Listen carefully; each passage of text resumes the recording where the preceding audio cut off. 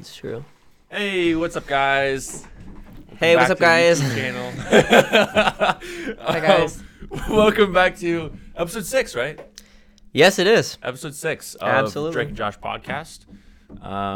Drake was not 16 minutes late this time. 25. 25 minutes late. I would have been about 20 minutes late, but then I got stuck behind a garbage truck, and then I got stuck behind a bus for an old folks home. And then in the back roads coming here, I got stuck behind a Lowe's truck. So I would have been 20 minutes late, but instead I was 25 minutes late. So I still would have been late. And I heard on the radio they were coordinating. They're saying, "All right, Drake's coming down this road here. We're gonna Got to get the old person van. get the granny in the bus. We gotta go. We gotta meet him." Yeah, I imagine. Exactly. What were we talking about today, Drake? Well, first, did you come up with a better name for the podcast? Did you work on that, or are we still Drake and Josh? Dude, we're supposed to talk about that. I mean, we should. That's one of those things. Next week. Well, we should probably do that at some point. Next week we'll figure it out. Yeah, sometime. We could do Josh and Drake. Josh and. What about that one name? We'll stick with it for this week. It's kind of like a Chinese knockoff thing. No offense to the Chinese, but it's like the stereotypical Chinese knockoff. Or a counterfeit. It's a counterfeit, exactly. Counterfeit Rolex. Exactly. Yeah. My brain is so literal that when I hear the word counterfeit, it's like, okay, I see like a fit person, and then that person like attacking, and the person's like countering it. You know, it's like countering the fit person. You know. I was thinking more like a granite countertop with abs or something. What? A granite countertop with abs. That's amazing. The counterfeit. That's perfect. That's not what we're supposed to be talking about today, but that's okay. Just getting the clarity rolling in our brains. Exactly. You know, we're working. You know, we're enjoying the moment. Right. You know, Presence. Being present. Exactly. You know, being happy. I'm sure defining success also fits in there at some point. Yeah, totally. Yeah, exactly. Actually, never mind. Okay, yeah. So we have like a large list of things to talk about. So it might be I have 4 things. 4 things. Okay, yeah. I have like 6. It's a pretty large list. But they're not quite as interconnected as they usually are, I don't think. Yeah. But one thing, like just the general theme, I guess, is clarity and like knowing what you want out of life and out of yourself, and that's like a lot easier. It's a lot easier said than done. Like it's kind of quite difficult actually to figure out what exactly you want, and it's definitely something I'm still working on. At first glance, it kind of feel like you almost fall into it, you know? Right. Like it's almost like you stumble upon it as you're progressing through life, you know?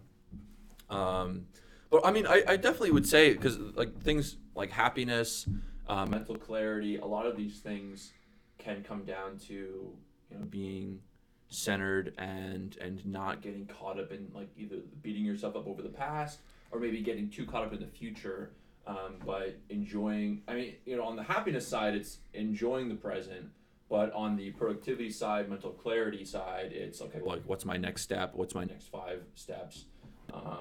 Kind of a hint at the one book that I'm reading, or what? I know I already read it. It's not your next 5 moves. You read it or you listened to it? Listen to it. You know, I don't want to. You know, it's just easier just to say one thing. You know? Right. So I choose to lie. Exactly is what I'm saying. But so, what would you like to start with? I mean, you talked about mental clarity, and that's been something that we both have had to really work for and figure out in our own different ways. And it's like a constantly shifting thing.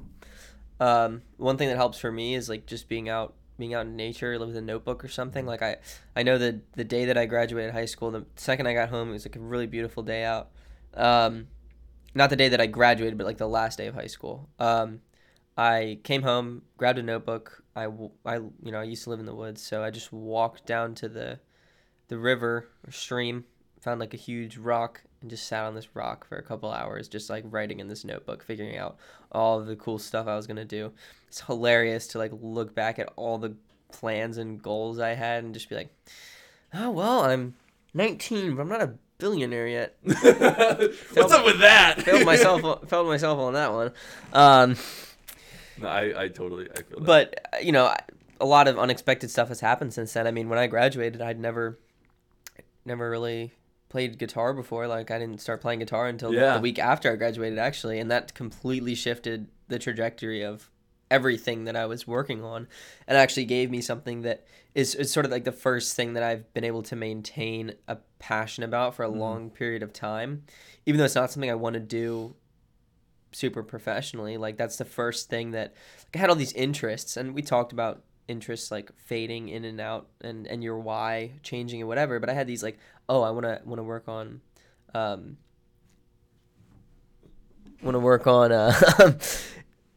skateboards or longboards, or we were going to make a tech company, like all these ideas that would come up, and you'd stick with them, and it'd be like your total focus, for me at least, my total focus for a certain period of time. Where like, I'm starting an online jewelry business. I don't know if you remember that. No, I remember that for sure. Yeah, where like I had a bunch of different like pieces of Chinese like crap jewelry, but they were all in different like animals. Like, I had little elephant earrings, and for every pair that someone bought, they would I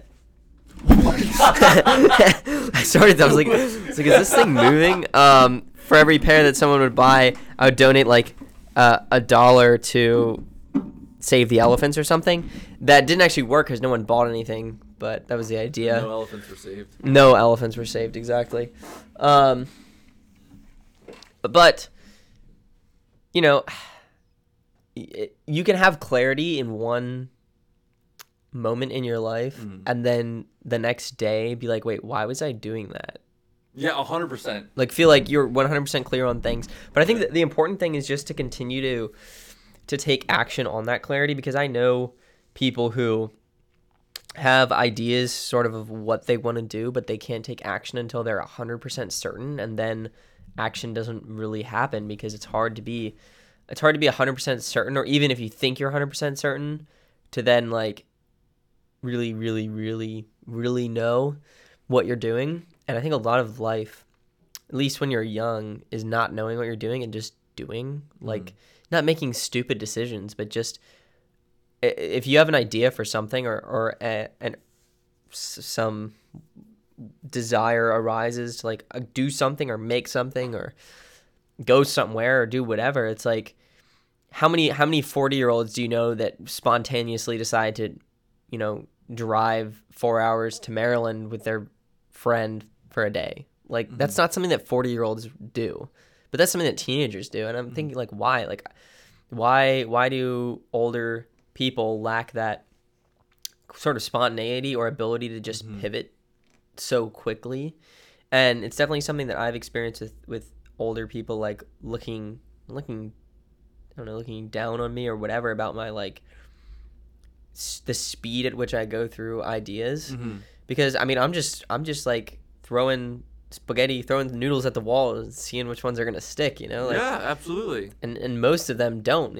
Most of my noodles are just floppy and they just fall off the wall.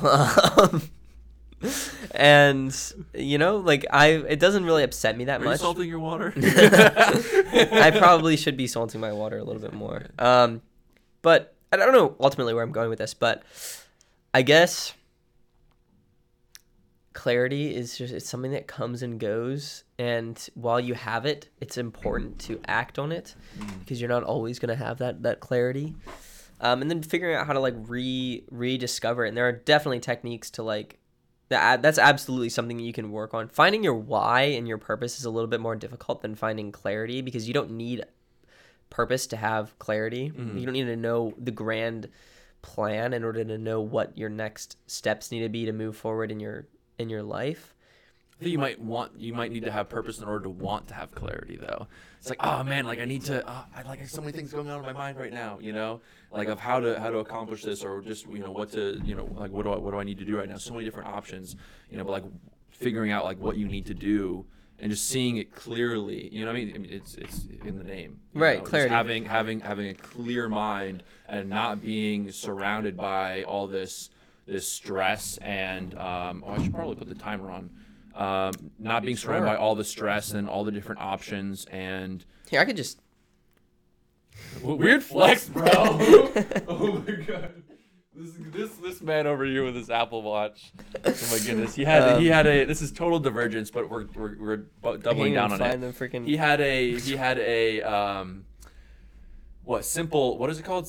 Light phone. Light phone. Essentially, like you couldn't even receive like links from Android phones. He couldn't like get pictures or anything, or what, I don't know what it was. Yeah, so it's basically like if you had a Kindle Paperwhite, it's essentially like a Kindle Paperwhite type e-ink screen.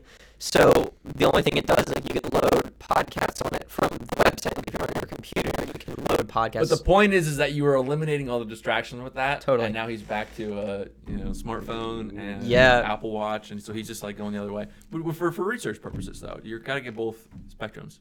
Anyways, back to mental clarity, because I mean, hey, that has to do with mental clarity. Right? I mean, yeah, because that was something that I was like really purposeful and really trying to like remove my distractions so that when I'm out and about nobody can get a hold of me and whatever, and that was like good for that period of time. But then now I'm in a position where I'm like trying to start a business and people are trying to send me links and stuff, and the way it works is like my old Apple iPhone that was connected to my old number, if someone with an iPhone would text me, the text would come through my iPhone, but if someone with an Android would text me, it would come through my light phone. So it was like super confusing because text would come through different phones, even though the iPhone wasn't linked to service. But it made it so if someone with an Android wanted to like talk to me, it was super inconvenient, or send me links or whatever, I couldn't open them, and there was no way to like get those links onto a web-based thing so I could open them. So I was like, okay, this is really gonna turn into a hindrance. So yeah, the age of the light phone has come to an end, at least for now. I'm sure it'll be useful again in the future, but for now, I'm going to be, a douchebag with an Apple Watch. Oh, yeah. How would you define or how would you describe a state of mental clarity for you? Just thinking of a time where you've felt that way. I've definitely experienced some extraordinarily clear periods in my life.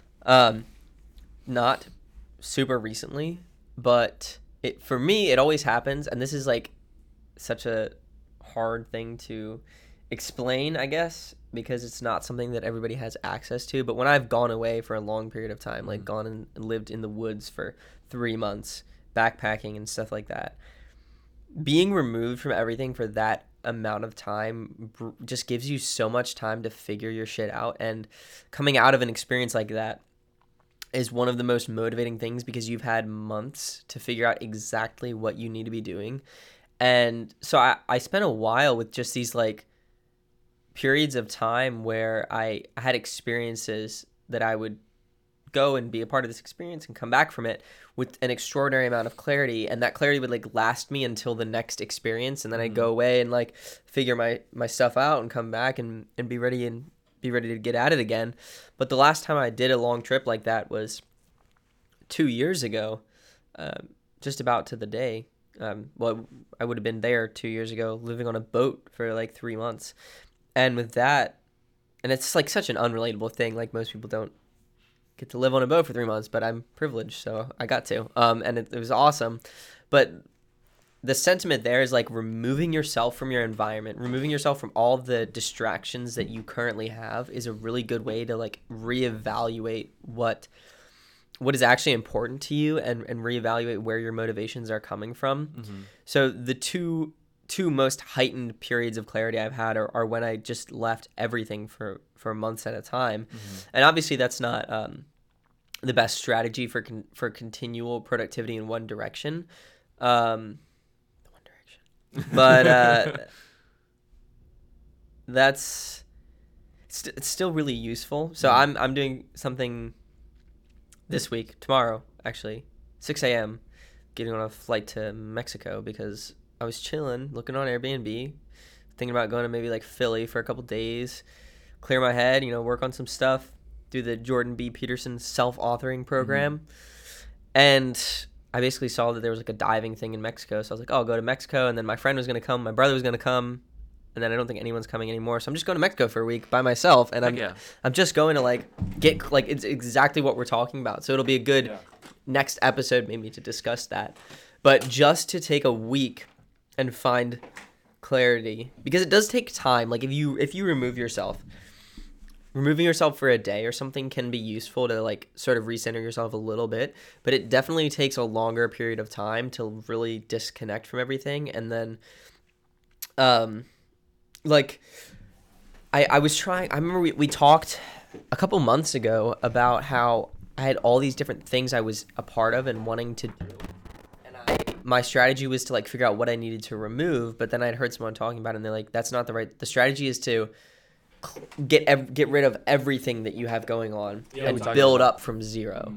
And so that's what happens when you like truly remove yourself for an extended period of time, is that you remove, like you pull yourself out of all of your commitments. So for me, it was like I was in martial arts and I was working as a, doing, in a flooring warehouse and music and school and this and that. And this was a school thing, but still I was like able to remove myself from everything that made me comfortable and everything I was used to.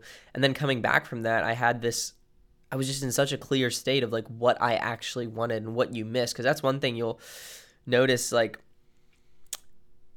when you get rid of something, you get rid of a lot of things at once, you typically realize that you didn't need most of them in the first place. And it's a really great way to figure out how to structure things going back into life. So it's not realistic for everybody, but just going away for a long period of time. And it's something I've been trying to do for the past year, and I keep failing. Like I tried to go to Madagascar, and that's why I was like saving up as a roofer to go to Madagascar for 3 months to volunteer. And that was going to be my like way of just getting away from everything and just like figuring stuff out and, helping. It was like a marine biology thing. And then that didn't work out because I couldn't get a flight to Madagascar because of COVID. And I was like, I was going to be in Thailand for 3 months. And I was like, my plan there was just to go and literally to just like spend time outside and just play guitar and practice guitar. And I was just, my goal was to go there and write out an album and just like be as great of a guitar player as I possibly could and spend time in nature. And like I was trying to remove myself from everything. Like I didn't want anyone to come along with me. I wanted to just have my light phone, like get off social media, like be completely by myself. So like isolation, it doesn't necessarily have to be isolation, but isolation from everything familiar is such a good way to find clarity. Like I will not find clarity if I sit down at a notebook, if I sit down with a notebook, like on the corner of my bed to like write something. Like I'm around everything that's familiar. So even just getting away from that a little bit, like going to the Columbia, Chickies Rock area or whatever, and just walking off the trail and finding a rock and just sitting down and like putting myself in that situation. So I guess, I don't know, I've been kind of rambling, but for me, and I'll ask you about, what works for you. For me, it's removing myself. And like the longer period of time you can remove yourself from everything, the deeper sense of clarity and like readjustment you can have. So I'm sure taking a week and going to Mexico, I'm not going to figure my entire life out in that period of time, but I have certain things I want to do while I'm there. The Jordan Peterson self-authoring program, and just reading and just spending time outside and just figuring out how I want to move forward in the next chapter in my life, because I have a lot of big decisions to make. And if I'm going to commit to this company I'm trying to start, it's going to take a lot of work. And I need to make sure that that's like 100% what I need to be doing. So yeah, mental clarity, figuring shit out. I think it comes down to removing yourself from your environment, and the longer the better, and just not only your environment but the people that you're surrounded with. I mean, it's a really good way to tell who you're supposed to be friends with, who you're not supposed to be friends with. Like you'll go away and you'll realize you miss certain people and realize that you're really happy not having to deal with other certain people. And that's a really telling thing, and it's hard to figure that out when you are surrounded by those people all the time. And I would, so mental clarity, removing yourself from your situation, putting yourself in somewhere in an entirely unfamiliar territory with unfamiliar people or by yourself, and just giving yourself time to be quiet and thoughtful and mindful. And that's something that's very difficult nowadays because there's so many things to distract you, and any moment that there's like nothing going on, just like pull out your phone or whatever. And there's definitely, it's hard to operate in today's society without having all of those things that you're attached to constantly, but it's also really hard to balance that and control that urge. Like if that was the whole thing with the light phone, is there was nothing to do on it. Like if I was out and I didn't have anything to do, I just sat there and I had to think. Whereas, you know, because what am I going to do? Like open it up, there's nothing, I can't search the internet, I can't check Instagram, there's nothing to do on it, which was really nice, but also it made it difficult for other reasons. Anyways, so do you have any thoughts on that? And then what for you works for sort of for figuring out clarity?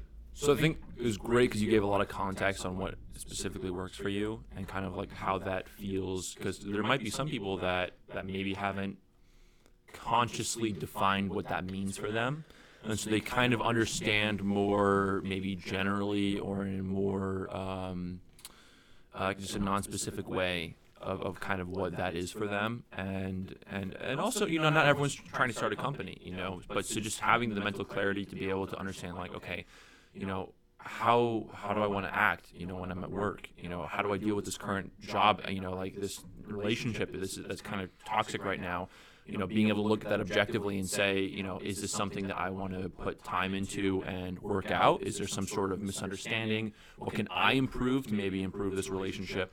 Or is this something I need to exit from?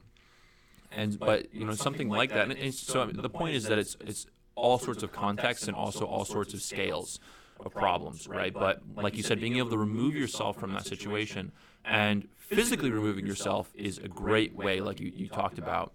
And in other cases, if you don't have a week stretch of time, although like you're saying, a prolonged period where you can really, really disconnect yourself from your habits, especially because those habits kind of pull you back into the association of your life, the day-to-day, the kind of that mindset, right? It's very easy to just kind of autopilot into your daily activities.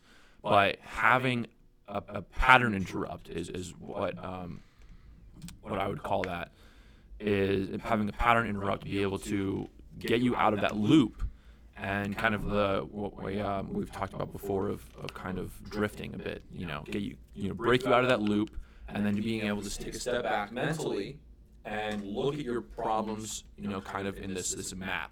You can even be like productively drifting, like doing things that are genuinely productive and making progress in areas. But if you're making progress in areas that aren't ultimately getting you where you're going, so that's another thing with like the clarity is figuring out where, like, what do you actually want out of life? Like for me, if I had a Koenigsegg, that would be sick. A $2 million car, by the way. Koenigsegg Regera hybrid.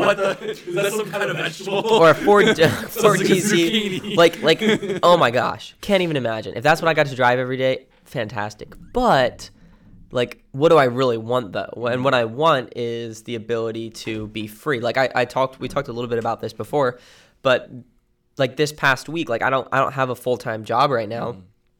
And I mean, I worked all, like, last year for 6 months as a roofer, and I was able to save up enough, and so I haven't had to work any sort of like full-time thing. So I was able to, like, I had this impulse, like, I should go to Mexico next week, so that's what I'm gonna go do, and I'm really excited for that. And I'm like, that's the kind of lifestyle I want to be able to live, is a lifestyle of freedom, and that's what success means to me. And so that's what I need to be focusing on. Like, if I'm looking at something, is this going to give me that ability? So with the company that I'm working on right now, I'm like, okay, if this takes off, like, it's going to take a lot of work to get it to that point, but if it does, I can be set up for the rest of my life and be able to live this life of freedom and experience. And like Elon Musk wouldn't really be able to just go to Madagascar for 3 months and dive with whales or whatever and just do that. Like, so many obligations that guy has, that going away for 3 months would crush what he's working on. So when I'm looking at Elon Musk, I'm like, wow, I wish I was like that. I'm like, wait, do I really though? Like, I admire a lot of things about him, but he hasn't gone on a vacation in 10 years. That doesn't sound that fun. Like I like being able to explore. Yeah, different people. So you're talking about, potentially modeling someone, which is great. Yeah. Freedom, for instance, might not be somebody else's main priority. You know, and so like when it was really great when you talked about the whole Koenigsegg thing, because you can there's a lot of different things that could potentially achieve for you. So you could get a lot of significance for that, like a prestige feeling, like you have something that other people might covet, or that kind of puts you in some place in that sort of like financial or like sort of monetary, like socioeconomic ladder type thing, and that's what that means for you. So that makes you feel more powerful.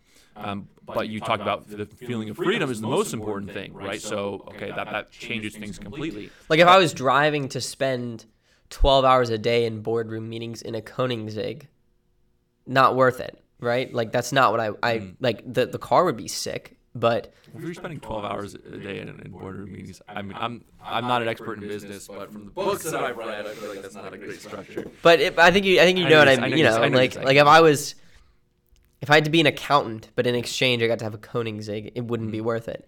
You know, if I can travel the world and work on all these different projects and whatever, and it's not like I don't want to be a nomad. Like I don't want to just wander forever. But giving myself the ability to wander, I feel like it creates such a sense of clarity coming back to it. So if it's every, you know, out of every 4 months I spend a month away doing something, and just freedom. Like I'm seeing, like I want to run a marathon, but I don't want to run like the York Marathon. So I was like looking up different marathons, like, oh, there's the Petra Marathon in Jordan, or there's so the extra. There's the I don't want to just run any marathon. Okay, I need to be running across a volcano while it's erupting. the Icelandic volcano marathon, but stuff like that. Like I look at that and I'm like, okay, that would be a sick marathon to run, but like I don't have the money to do that. Yeah. So that's where I want to get in my life, where when I see an opportunity, I can just jump on it, because I know my attention is fleeting. Like it comes and goes very quickly with a lot of different things. So being able to, like we talked a little bit before this about, like, do you structure your life around your personality, or do you restructure your personality to fit the life that you think that you want? Yeah. So for me, it's like I know that my attention is just like a dog, like a squirrel, like, you know, like that's how I am. And so I've been struggling a lot trying to like get rid of that way of like moving through the world. But I realize, like, when I'm able to act on those things, it genuinely makes me happy. Like when I'm able to just have that, like, Mexico, I'm going to go there. And like, I can't do that. Like I haven't been able to go somewhere for an extent. Like I went to Florida for a little bit, but that was like an $80 plane ticket, and I was staying with my friends. Like that was still really fun. But, like being able to capitalize on my own lack of an attention span for things, or my own just like interest in like going and doing something. Like if I want something, I want it now, and I want to just. But you've also identified these things about yourself, right? Most likely in states of clarity.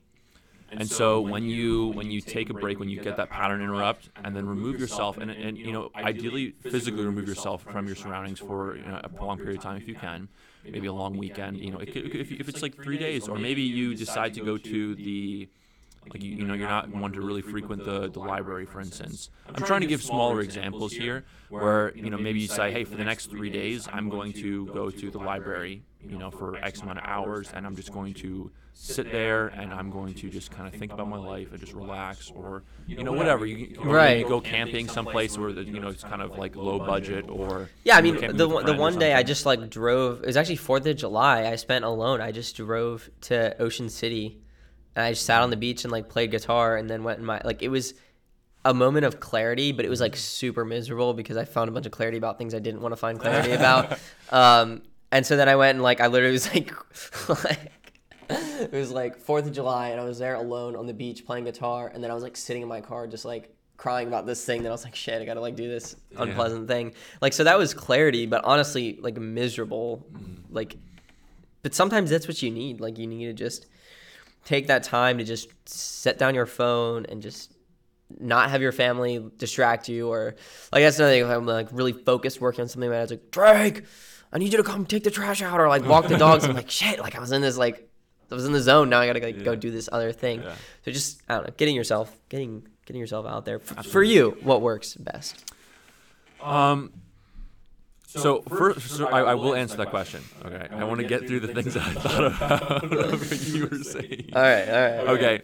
So with clarity, right, and this you kind of did this without even really realizing, but I'm kind of like distilling this down. What's a template that people can use, and also a template that I use for myself? Because if you can reproduce this consistently and also intentionally, Right. then that's ideal. Rather than just saying like, okay, it comes and goes, and you want to capitalize on it, absolutely. But for me, I love systematizing things and writing it down and figuring out like, okay, what am I feeling in this state? How did I get here? What are the different, important things that led me to it? For you, you've established a lot of what works for you, which is fantastic. So, you achieve that sense of clarity, and then like, what do you do then? You kind of talked about a little bit of what you wanted, and then you talked about why you wanted it, and then you also talked about how you want to get there, right? And so identifying those things of like while you're in that sense of clarity of saying, okay, like I have all these things that I'm doing right now in my life, not all of these things are serving me right now, right? Maybe 10% of it is actually serving you. Right. So being able to have the mental clarity to step back, right? Even if it's for a few hours, because for me personally, I do not go out, and this is bridging into your question. I do not go out on long vacations. In fact, I get so ridiculously antsy on family vacations, for instance, because even back in high school, I remember, like I'd go out, to the beach with my family, and then I'd get this like feeling in the back of my mind and be like, okay, I gotta work on coursework, like I gotta get back to it, And it's been the same thing of like in the back of my head, if I'm going and doing something for a really long time, it's difficult for me to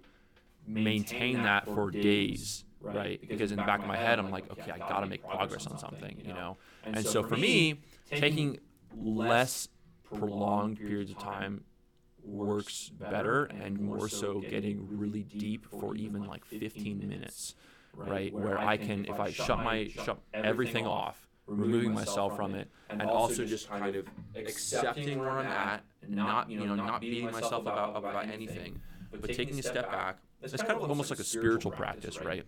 And I used to be like very much not against meditation, but I was like, okay, that might work for some people. Buddhists, man, can't stand them.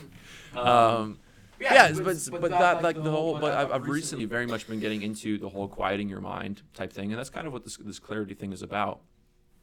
But quieting my mind and really thinking of what I want, but not necessarily like because. So, are you quieting your mind, or are you quieting your distractions then? Quieting my mind for sure. Right, because you can do it like I can definitely do that with my. There's been times where I haven't turned my phone off, and like the distractions are there, right? But just like I'm kind of saying I'm prioritizing something else right now, and I'm detaching myself from everything, right? It's almost like a minor out of body experience where you're trying to you're like okay, I'm disconnecting from my present right now, so I can look at everything that I want. Right, everything that's pulling me right now, different obligations, and I just did this recently where I was, my day to day, I wasn't really enjoying it a whole lot. I was, going to, go to work, and I'm going on dates with a particular person, and I just kind of step back and I'm like, I'm doing a lot of busy work, and I feel like I'm kind of checking some boxes, but I'm not actually progressing where I want to go. Right. So what needs to go?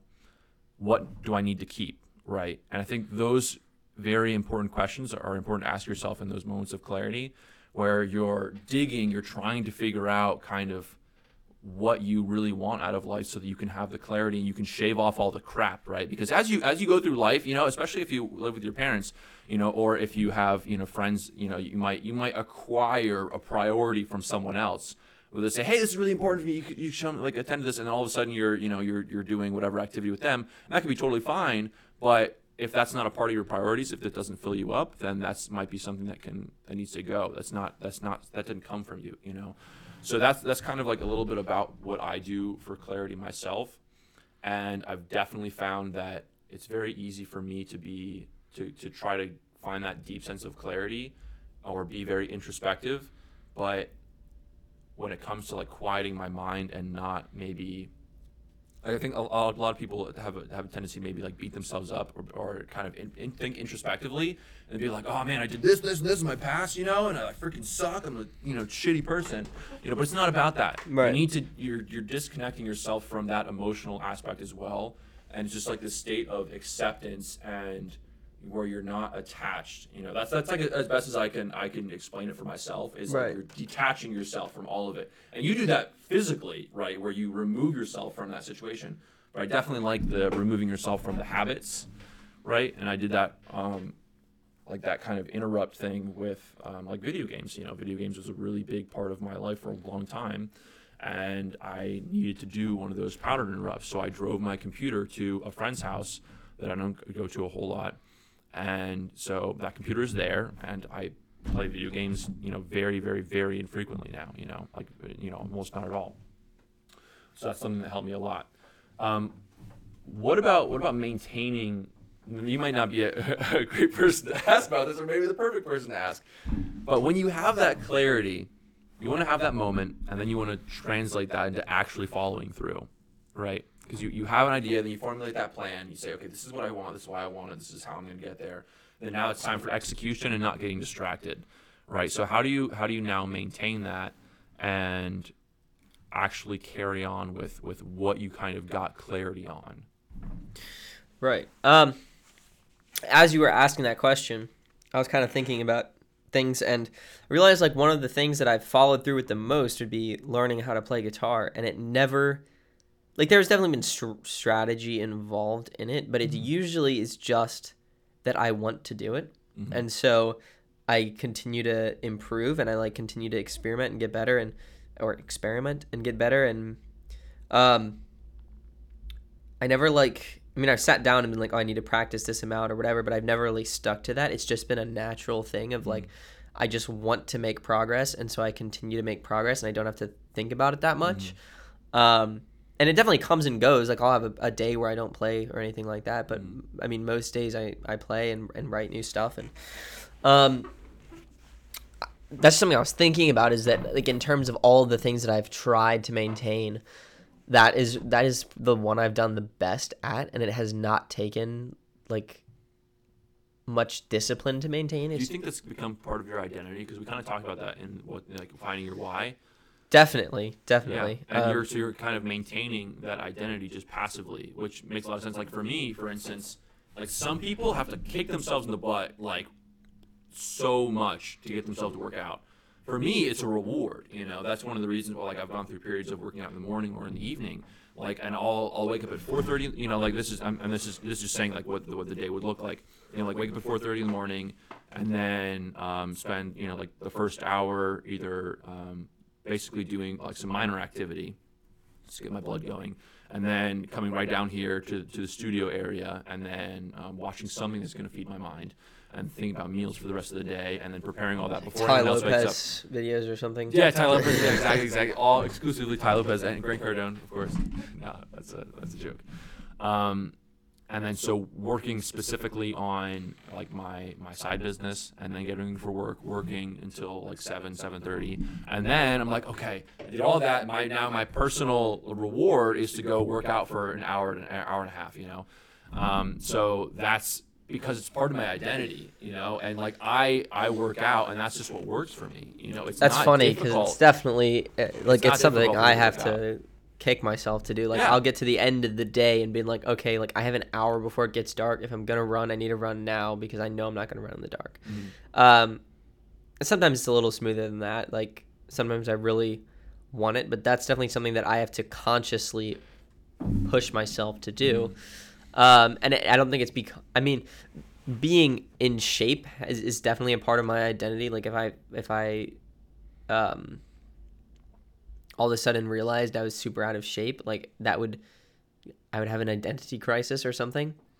But I know my brother's posted a lot of memes on my Facebook page of a mom gets his kid or her kid a guitar, and the little kid's like, this will be my entire identity moving forward, and he posts stuff like that to my timeline, and I see stuff like that, and honestly, I think I look at guitar players and I think guitar players are cool, and so I want to be cool, so I like playing guitar, so I want to. That's definitely part of my identity. And for you, it might be you look at bodybuilders and think that. For me, I don't look at bodybuilders and I don't think bodybuilders are cool. I think like David Goggins is cool. Mm-hmm. So I think like endurance athletes are get me going. There's a guy, his name is Chris Harriet, and he might be on steroids, he might not be, but he is a big, like super functional fitness. He's into like I'm not personally into CrossFit, but he's in a lot of like some CrossFit movements, and then some a lot of body weight exercises.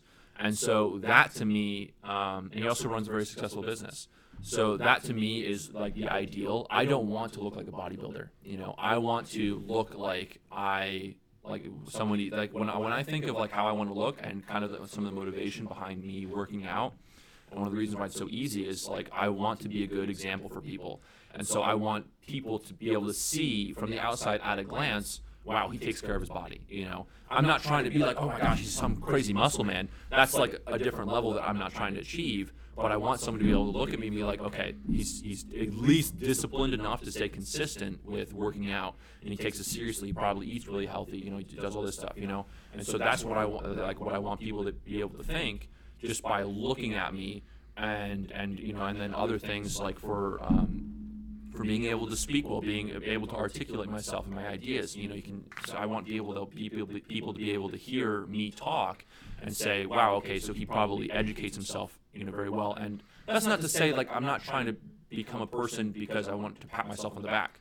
I want to be able to be that person at this young age to set an example for other people, you know, our age, so that they can look at me and be like, wow, okay, so he's really taking life seriously and he's reaping the rewards. That's funny. I want to be like that, you know. So that's kind of like the picture that I paint for myself, and part of the identity is that like I feel such a large pull towards that direction that it's so rewarding for me anytime I work on something like that, you know. And it's a similar thing with this podcast, for instance, you know, like being articulate and doing things that maybe get me a little bit of more exposure so that I can maybe help reach more people and then get feedback from them, and then I can kind of figure out, you know, how to impact people the most. Like that is like a huge motivator for me.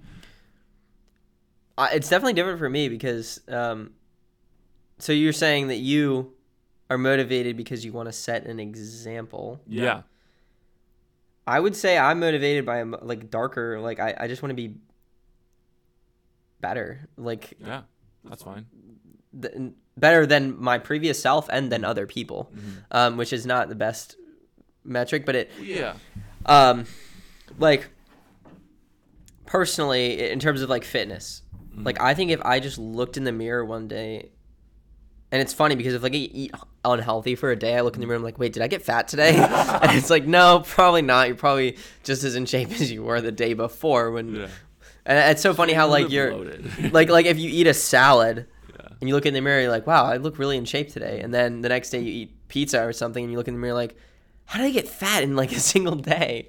But and that's just like, I don't know, that's funny mental games. I don't know if I've experienced that, but I know I've talked to friends that have that same thing. Like if you know that you did right by yourself in a day, you're more proud of yourself, and the next day you can do less right by yourself and think less of yourself, even though you're exactly the same as you were the day before. Yeah. But I guess being in shape is definitely a part of my identity because I value fitness a lot. And if I looked in the mirror one day and I wasn't in relatively good shape, I would probably dislike myself to some degree, or I would like need to fix that. Like I would definitely be the person that if I found that I became overweight, I feel like I would just like starve myself or something to get back to that because I don't know, I just have never experienced that. Full American Psycho. Sure, I don't know what that is. Yeah, Christian Bale basically didn't eat for like weeks and weeks. Yeah, okay, He went from being like 200 something pounds for like very muscular but also very full from Batman, and then he went to do an American Psycho, and he was like completely emaciated, you know. Yeah. And like the story that they tell is like he would go out to eat with some of like the producers and stuff, and he would ask them to describe how the food tastes. And so it's just like things like that is absolutely extreme. Now, obviously not to that degree, but I get what you're saying. So like, but the reason why I ask these questions to push us down this direction is that like we will sacrifice whatever it takes to maintain our identity and who we think that we truly are.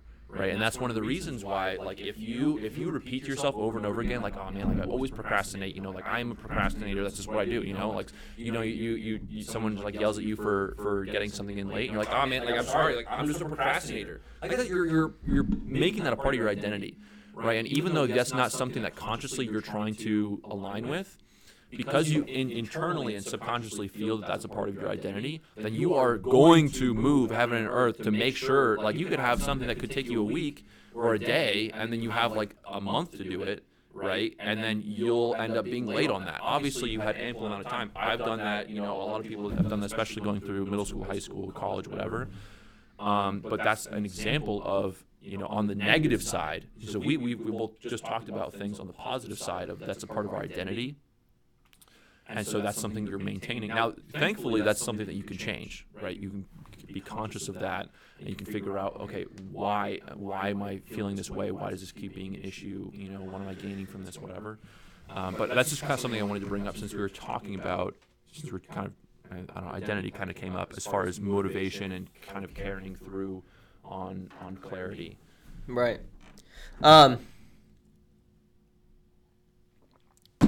Motivation is an interesting thing. Wow, what a deep comment. It is interesting. But I'm particularly interested by my own motivation and other people's because, wow, what another interesting statement. I'm interested in my motivation and other people's motivation. But I definitely find like a compulsive need to be better than other people. Mm-hmm. And that's definitely not the greatest thing, but it has led to me pushing myself.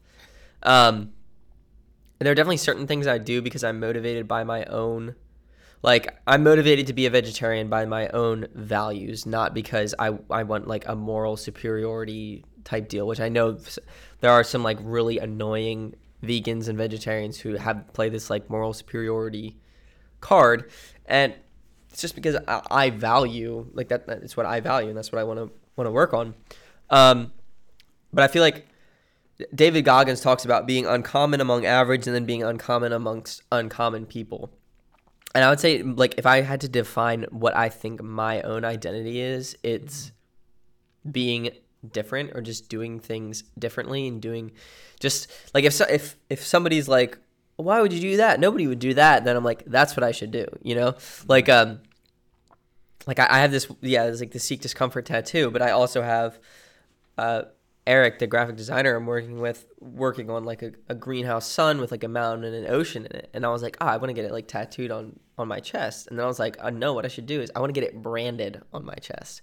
Right. And anyone I've talked to about this is like, dude, why? Like, don't get branded. That's dumb. It's like nobody gets branded. And I'm like, exactly. Like, that is exactly why that's what I want. Because if I'm walking around on the beach, someone sees like, everybody has a tattoo. Like, what? This guy has a branding. Like, And it's not necessarily just for that purpose, but for the fact that I can look at myself and say that I'm doing things that nobody else is doing, or running in snowstorms. Like I am fueled by people like my family being like, dude, you're nuts. Like, why are you doing this? Mm-hmm. Like that makes me happy, and like that makes me want to continue with those actions. It's cool that you talk about that because I think the initial thought that someone could have is like, okay, I want to be better than other people.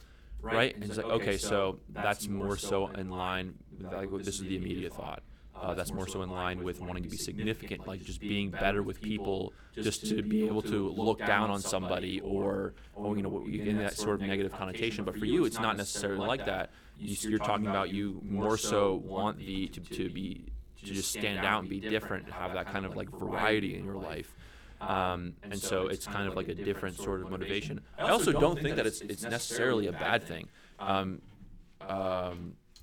Jordan Peterson talks a lot about kind of like embracing your inner villain, almost, where like the darker side of you doesn't necessarily have to be like bad, if that makes sense. right? Because I mean, life is difficult, and also like on sports teams, for instance, like the mentality that some of these people have, having that confidence and like walking into the ring and being like, why do you even show up? You know, like you have the absolute certainty that you are better than that person and you're gonna be able to outdo them. In business, for instance, you know, if you're going up against a competitor and you have absolute certainty that like, hey, dude, I'll put in the work, dude, I've showed up, I've outdone all these other people, and I'm gonna outdo you. You know, like that can help give you the confidence to be able to like make the aggressive moves or do whatever you need to do, or you know, and that equates to so many different walks of life that are going to be more competitive.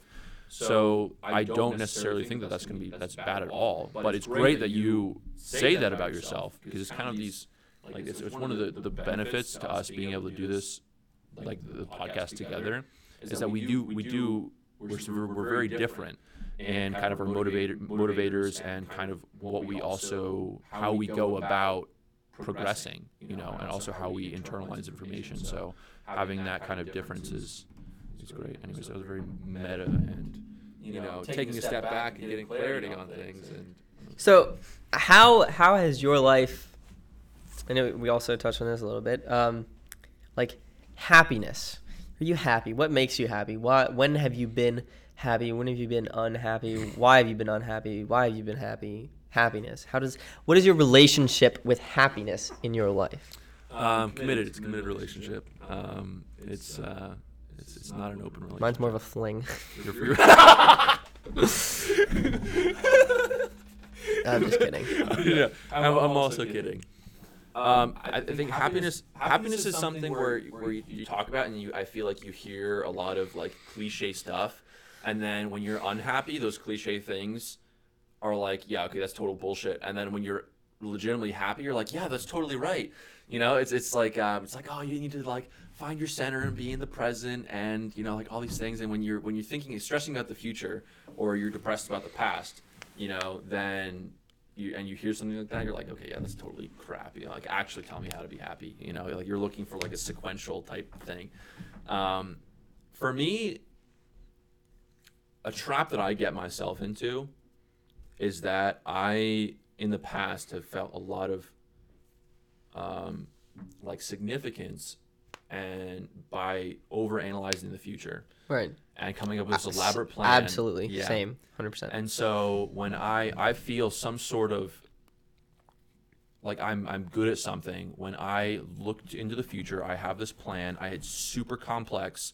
Right. And, you know, I have all these steps. I figured out exactly what's going to happen, like all the different parts, you know, like 10 years from now, you know, and I have it completely mapped out. And then all of a sudden something falters and I'm like, yeah, but this could go wrong and that could go wrong. You're like, okay, I have to make sure that I don't let that happen. And meanwhile, I'm literally just like, this is all happening. I'm having this like this existential crisis in like 5 minutes. Right. And so they also talk about, I recently listened to a book called You Are a Badass. And this is an original quote by her, but the author talks about how, you know, if you're anxious, then you're stressing about the future, and if you're depressed, you're stressing about the past. And I do agree with that to some degree, where you can paralyze your paralysis. I don't know, you can mess yourself up. You can mess yourself up by thinking about the future too much, and that's what I was doing with myself, right? And so I would feel like, okay, I'm like super smart because I can conceptualize these like amazing like future things, right? And like I'm like a total visionary, and these are things I'm thinking consciously, but subconsciously I'm getting that kickback, right? Like consciously I'm like, yeah, this is gonna be like for like the good of humanity, you know, and like it's just super like not self-focused, but my subconscious was getting in my way of that. So to answer your question of when I've been the most happy is when I give that up and realize that the smart decision is not, and the smart thing to do is not to stress myself out and push the limits of how far into the future I can think. It's to figure out a plan for how to go in that direction and then shut it down and act. You know, like that's what actually moves me forward. And it's when I'm making that progress and when I have that clarity and also certainty in myself that, okay, I might not have everything figured out, but even if I did spend the next, 3 months getting this elaborate plan for 10 years, there's so many variables and things that have to act, exactly the right way in order for that to actually play out, that, in a few months, that whole plan is going to be completely moot. I'm going to have to shift anyways, right? So why not just have that, 5 to 12 moves, right? Cut yourself off there and say, all right, how do we achieve that, And so, and I absolutely advocate for thinking in the future and having a plan. But I do think that there's a certain amount of population that's like me, that kind of almost gets off on thinking so far into the future and then feeling great about that and then not doing anything, Oh, same. I'm glad that you brought that up, because it's definitely something I shared that exact same, or at least did a lot less recently, I think. And that's something for me that I've been like really focusing on in terms of how I make decisions and how I go about acting, is like, I just want to enjoy life, because I feel like I spent all of 2020 all of 2020 was looking to the future. It was, I'm working as a roofer now, I'm miserable, but I'm gonna go to Madagascar. And if that would have happened, that would have been fantastic, but it didn't happen. Like, I was that entire 6 months I was working there just about was all like, hey, I'm not happy now, but it's fine, because I will be in 6 months, or I will be in 3 months or 2 months. And then it was like a month away, and it was like, oh, I can't go to Madagascar. I can't get there's no flights, because it wasn't the main island. It was a very small island. For whatever reason, you can't get flights there from the US. I think it was a COVID related thing, but then that like whole thing that I've been working towards for, at that point, probably 5 months and saving up for, I was like, I can't do this. What should I do? And then it was like, after that, I was trying to figure out what's next. And I was like, whatever, it'll be great, because I'll be happy, because I won't have to work anymore, and I'll just be able to focus on music all day. And then I didn't have to work, and I felt weird. And I was like, I'm not making money anymore. Like, I'm just like, I don't really want to make music that much right now. So like, what am I doing? And so I wasn't happy then. And I was like, well, I'm just going to go to Thailand, and I'll be happy then. And for then, I wasn't even looking to be happy. I was kind of looking to like torture myself a little bit by just getting rid of everything, like all my connections, everything, and just going and being like dreadfully lonely for a couple months, just to like make a lot of progress. And then you couldn't get into Thailand. And so then I was like, okay, I have to stop placing my happiness in the future and focus on being happy now. And I've definitely been doing a lot better since then. But that's something I've spent the times when I feel the happiest, it's like the anticipation of eating something unhealthy is actually more enjoyable than actually consuming whatever that is that's unhealthy. I would 100% agree with that. Because you have like a dopamine release that comes in anticipation of, and then when you actually consume the thing, you're like, oh, I kind of feel like shit. Like, why did I do that? But it's because that's how dopamine works, because it's released in anticipation. And so, like, looking at, I'm going to do all this stuff, and I'm going to buy all these cars, and I'm going to achieve all this stuff. Like, kind of like get off on that and like, wow, yeah, I'm going to do this. It's going to be amazing, and I'm really happy about that. And then after that wears off, you're like, wait, how am I doing that? Why do I want to do that? Why do I want a Koenigsegg? Like, what is it going to do for me? Like, I want to like travel and build companies and do cool things. I don't know why I need a $2 million sports car for that. And also, what I should probably focus on that, like when I have $2 million, like if I get to a point where I'm like, I should like blow $2 million on something, then I'm like, I should get a Koenigsegg. Like, that's when I get to worry about that. If I feel like that point's gonna come. Like, I also believe in myself a lot, I think, and that but that can be dangerous. That can be dangerous, though, because if you spend your whole life thinking you're going to be successful, and like I've always had a really strong belief in myself and my own ability to achieve a lot, you can become complacent because you just imagine it's going to happen at some point. And I've always stayed at like enough of a level position. I've never hit like a rock bottom in any area, like health or happiness or anything really. I don't think I've ever been at like a rock bottom state where I've been like, oh my gosh, like my life is in shambles right now. I need to, and I'm 19, like maybe if it happens, it'll happen later. I hope it doesn't happen, but what am I saying? Happiness. Yeah. About happiness, and then kind of getting distracted in kind of like the future stuff. Right. And I like what you're saying here by kind of getting distracted with all these different things. Like, yeah, I could do this, and I could do this, and I could do this. Like, wait, why would I want that? But what makes sense to me in that is you need kind of, and this is one of the importance of having a why, is that you need a guiding light. And this isn't for you specifically, but this is just in generally. Like, you need a guiding light for, like, okay, I know what I want, right? I know why I want to achieve this particular goal. Like you say, like, why do you want to be famous? Why do you want to, or why do you want to have multiple companies, or why do you want to do whatever you want to do, you know? And then you say, okay, well, doing that is going to have this impact, you know? Like, for me personally, I know that there's going to be different ways that I can achieve what I want to achieve, you know? Like, I want to absolutely, have an impact on the public education system. And so there's things that, okay, yeah, I want to do this, and I want to do this, and I want to do this, but is that going to end me up closer towards that? Like, that is my guiding light right here. And there's a lot of different stuff around there that I can shift and move around, but I know that this is the impact I need to have, right? So everything in this area of my life has to equal that, right? So in the like formula of, like, yeah, but I could also get a Lamborghini. Like, okay, so that's going to be like $247,000. $246,900. $900. Yeah, thank you. Yeah. I'm trying to go.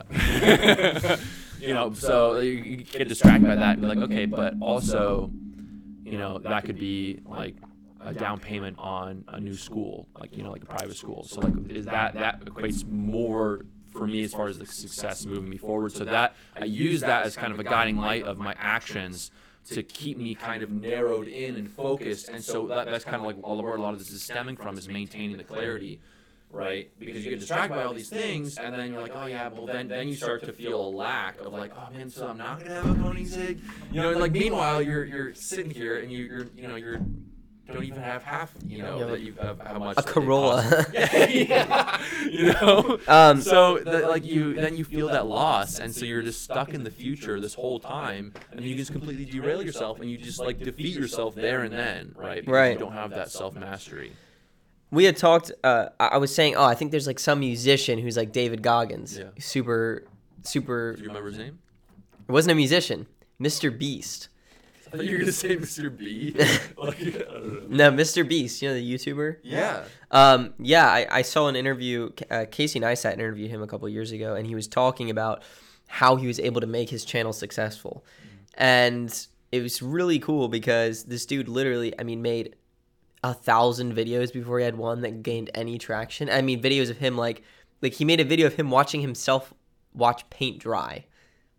Like, he literally painted a board and watched it dry. Or counted to 100,000, or did all these things. Like, he made literally over 1,000 videos before any of them actually gained any traction. And just focused all of his time and effort on that singular thing, just an absolute obsession with making videos. And it obviously paid off now. He's like the fastest growing YouTube channel, I think. Pretty much ever. I'm pretty sure, yeah.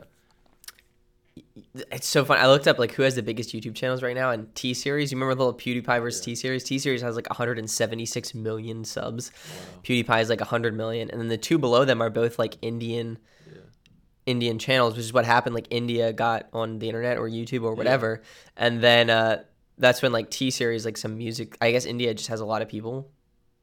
Yes. There's a shit ton of people. So, anyways. I think like China has a lot of people or something like that. But yeah, like the biggest YouTube channels are Indian, other than PewDiePie. Anyways, but Mr. Beast, like his videos are silly, but like the dude is obsessed, like fully obsessed, and I just don't know that I will ever be like that. I'm like that for a short period of time. Like, I'm super obsessed with guitar technique, and I spent, I was for a period of time while I was working at GSM, I had to be in at work around 5:45 or something like that, or whatever. So I'd normally wake up around 4:30 to get showered and go to work. But for an extended period of time, I would wake up at like 3 o'clock so I could practice guitar for an hour or an hour and a half before work and then go. And I was like, I'm going to do this forever. And then after like a couple of months, I was like, not a couple of months. I don't know how long I did it for. But I was like, I don't really want to like do that anymore. Like, I just, like, I am like a freaking dog or something that just like looks at a squirrel and is like, oh wow, look at that squirrel. And then is like, oh wait, there's a another squirrel over there, or like, oh, it's a human. I'm gonna go over and look at them. Like I just like that's how I've been meandering through life. Is just like going and I honestly like struggle with that because I want to change that, but also kind of makes me happy, and like I realize that's the life I want to have, that freedom, and that's like what I'm striving for. And when I get little bits of that, that usually is what makes me happy. But I definitely had a period of time where I was just always happy, and it's before I learned anything. It's before it's like when I was in my first my first relationship, and I hadn't had that many failures and whatever, and then your relationship fails, and then your next one fails, and then like the next one fails, and then you're looking at relationships and you're like, oh, like they've all failed so far, you know. We're like talking about embracing failure, but as much as you can embrace failure, it can also, reality definitely puts a damper on your ability to be completely ignorant. And I'd say it's a similar thing with ideas, and because now I know my own patterns. So if I get super into something, I'm like, there's a pretty high likelihood that within a month I'm not going to care about this thing in any way, shape, or form. And sometimes that happens, and then sometimes it doesn't happen. And I guess it's about like going through life, and you'll like pick up on those like 3 or 5 things that you consistently care about forever. So I think for me right now, it's like music and the ocean and the environment and stuff like that, and animals. That's stuff that I'm going to like really cherish for a long time. But happiness is tricky. Like I really took pride. My identity when I was in high school, sort of like my later years in high school, was that I'm always happy and positive. And I still try to remain, like I've definitely embraced like a darker side of myself over the past year or so. COVID has really changed me. It's changed my soul. But I know like when I was on the boat, like I just tried always to be, you're around the same people every day, living on a 100-foot boat, and your personality flaws become apparent very quickly. So part of my identity was that I was just always happy and energized and like ready to go. And even if I wasn't, I made sure that I was. And that like kind of got me through. And people took notice of that, because like someone would say, like, Drake, could you go do this? I'd be like, I would love to. Like, even if I don't want to at all, I love to. And I kind of missed that because I was super happy. Well, for the most part then, I was really happy. And I think a lot of that came from maybe my forcing myself, because I was in a situation where if I wasn't positive, it was extraordinarily obvious.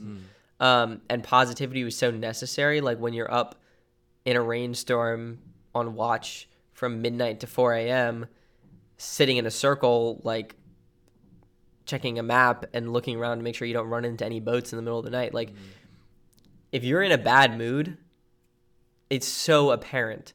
But now, like where I'm at in my life now, I can sit in my room and be pissed off all day. Nobody knows. Like, so I don't know. Maybe that's another thing. Like surrounding yourself with people, or just putting yourself in situations where you have to be more accountable for your own attitude, and that can really help. And especially like when I was on that boat, I was going through like a lot of relationship stuff, because imagine it's hard to be in a relationship when you're living on a boat and you don't have cell service most of the time, and when they're not with you. Yes. Yeah.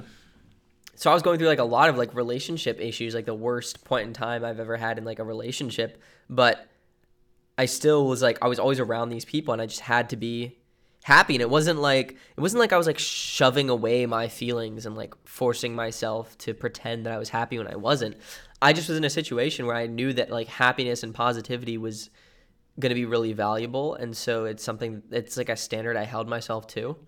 Whereas when you isolate yourself, it's a lot easier to like give yourself slack, or let yourself off the hook on something like that. I'm just kind of like thinking out loud as I'm like reminiscing and thinking about when I have been the happiest. But actually, while I was on that trip, I had an idea for like going on a project where I decided to like research I was going to research like what makes people like what are things that people think will make them happy, like freedom, enlightenment, money, and relationships, stuff like that, and like dedicating a portion of my life to each of those things to like study them and figure out like okay, like let me go to a Buddhist. I've been really interested. I said earlier I made some joke about like hating Buddhists or something. I don't hate Buddhists at all. I'm super interested in Buddhism, and that's like the only like religious thing that's like deeply resonated with me for a long period of time. Like I've had other little stints where I'm like, okay, maybe Christianity is a thing, or maybe this or that, but Buddhism for a while has been something that's like really interesting. And so I was like, okay, what if I went and like found a really happy like monk, and I just was like, I'm just going to do exactly what you do and just live this life and see if that's how you find happiness. Like, can you find happiness through mindfulness and enlightenment? Or and then I'm going to like really focus on just making money, and like, can you find happiness if you're the right person? Because it also depends on what you're spending your money on. Like what Jay Shetty did, where he was like a monk for like 10 years. Really? I don't. Yeah, and then you've talked about him, but I've not encountered him. I'm gonna sit down with you and be like, this is Jay Shetty, look at it. Yeah, because I think you've definitely talked about him quite a bit. Several times, yeah. But then like studying these things or about relationships, because when a relationship is going well, it's really easy to just ignore all of the other problems in your life. And that's something that I had during the whole coronavirus thing, is that for the first half of it, I was in a pretty darn good relationship. And even though all these other things were falling apart, like the greenhouse was falling apart, and I didn't really have a strong friend group, and like the bands were coming apart, and like obviously everything I'd planned for with greenhouse was not able to happen because of the pandemic and whatever. But I was still really happy while I was in that relationship, because I had that to like focus my energy on, or someone else to keep you. That was another thing, like having someone else to keep you accountable for your own happiness is like, it's not fun to be a bummer when you're around people. And there are some people that really thrive off of just bringing everybody down, but that's not something that I try and do. But the more, I don't know, I feel like I isolate myself a lot, and then that allows me to be unhappier. I don't know. What do you think? I don't think that the isolation is, well, first off, humans are social creatures, period, right? So isolation is not necessarily 100% in line with our nature. So being completely isolated might not usually net you being happier, but I do think that it's a very important tool to be able to utilize, to be able to get some of this clarity and think about things, right? I think it's also, more importantly, what happens when you are isolated and how your mind works, right? Because if you are one to, focus on the future all the time, and like as soon as the isolation hits, you're like, oh man, like by myself, like what am I gonna do next? This, I want to do this, but this is probably gonna happen. Like I want to get this, promotion, but this other guy is working really hard, And so, or are you beating yourself up about your past? This is something that I have definitely struggled with a lot in my life. It is like the isolation hits, and maybe I'm listening to like sad music or something like that, and I'm just kind of like sitting there, and I'm just like, oh man, like I remember I did that. Oh my god, like I was so freaking stupid, and like I'm using that as a reason to like beat myself up, So I think what happens in that isolation is very, very important, because you can also get past those things and then have that be a deeply enjoyable experience being isolated like that, because you just have this time to be able to reflect and be grateful for different experiences. And this, if you remember, actually my first workshop, you went to my first one. Yeah. So I did a workshop, and that was another really big learning experience for me. But that went pretty darn well. I mean, yeah, it was all right. It was good though. I'm really glad that I did that. Anyway, so the overall sort of plan for that was broken into 3 different sections, and the first one was overcoming your past, and then growing to be grateful for it.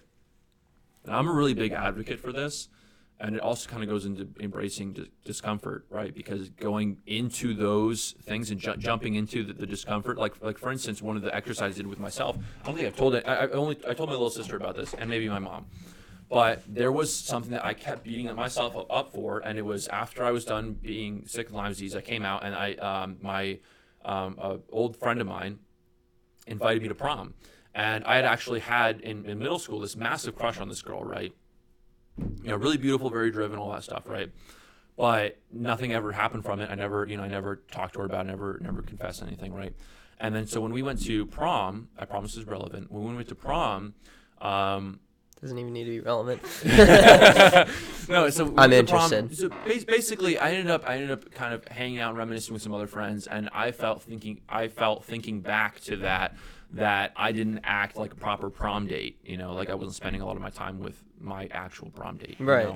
And I was hanging out with other people because I was catching up with some middle school friends. Yeah. Now several years later.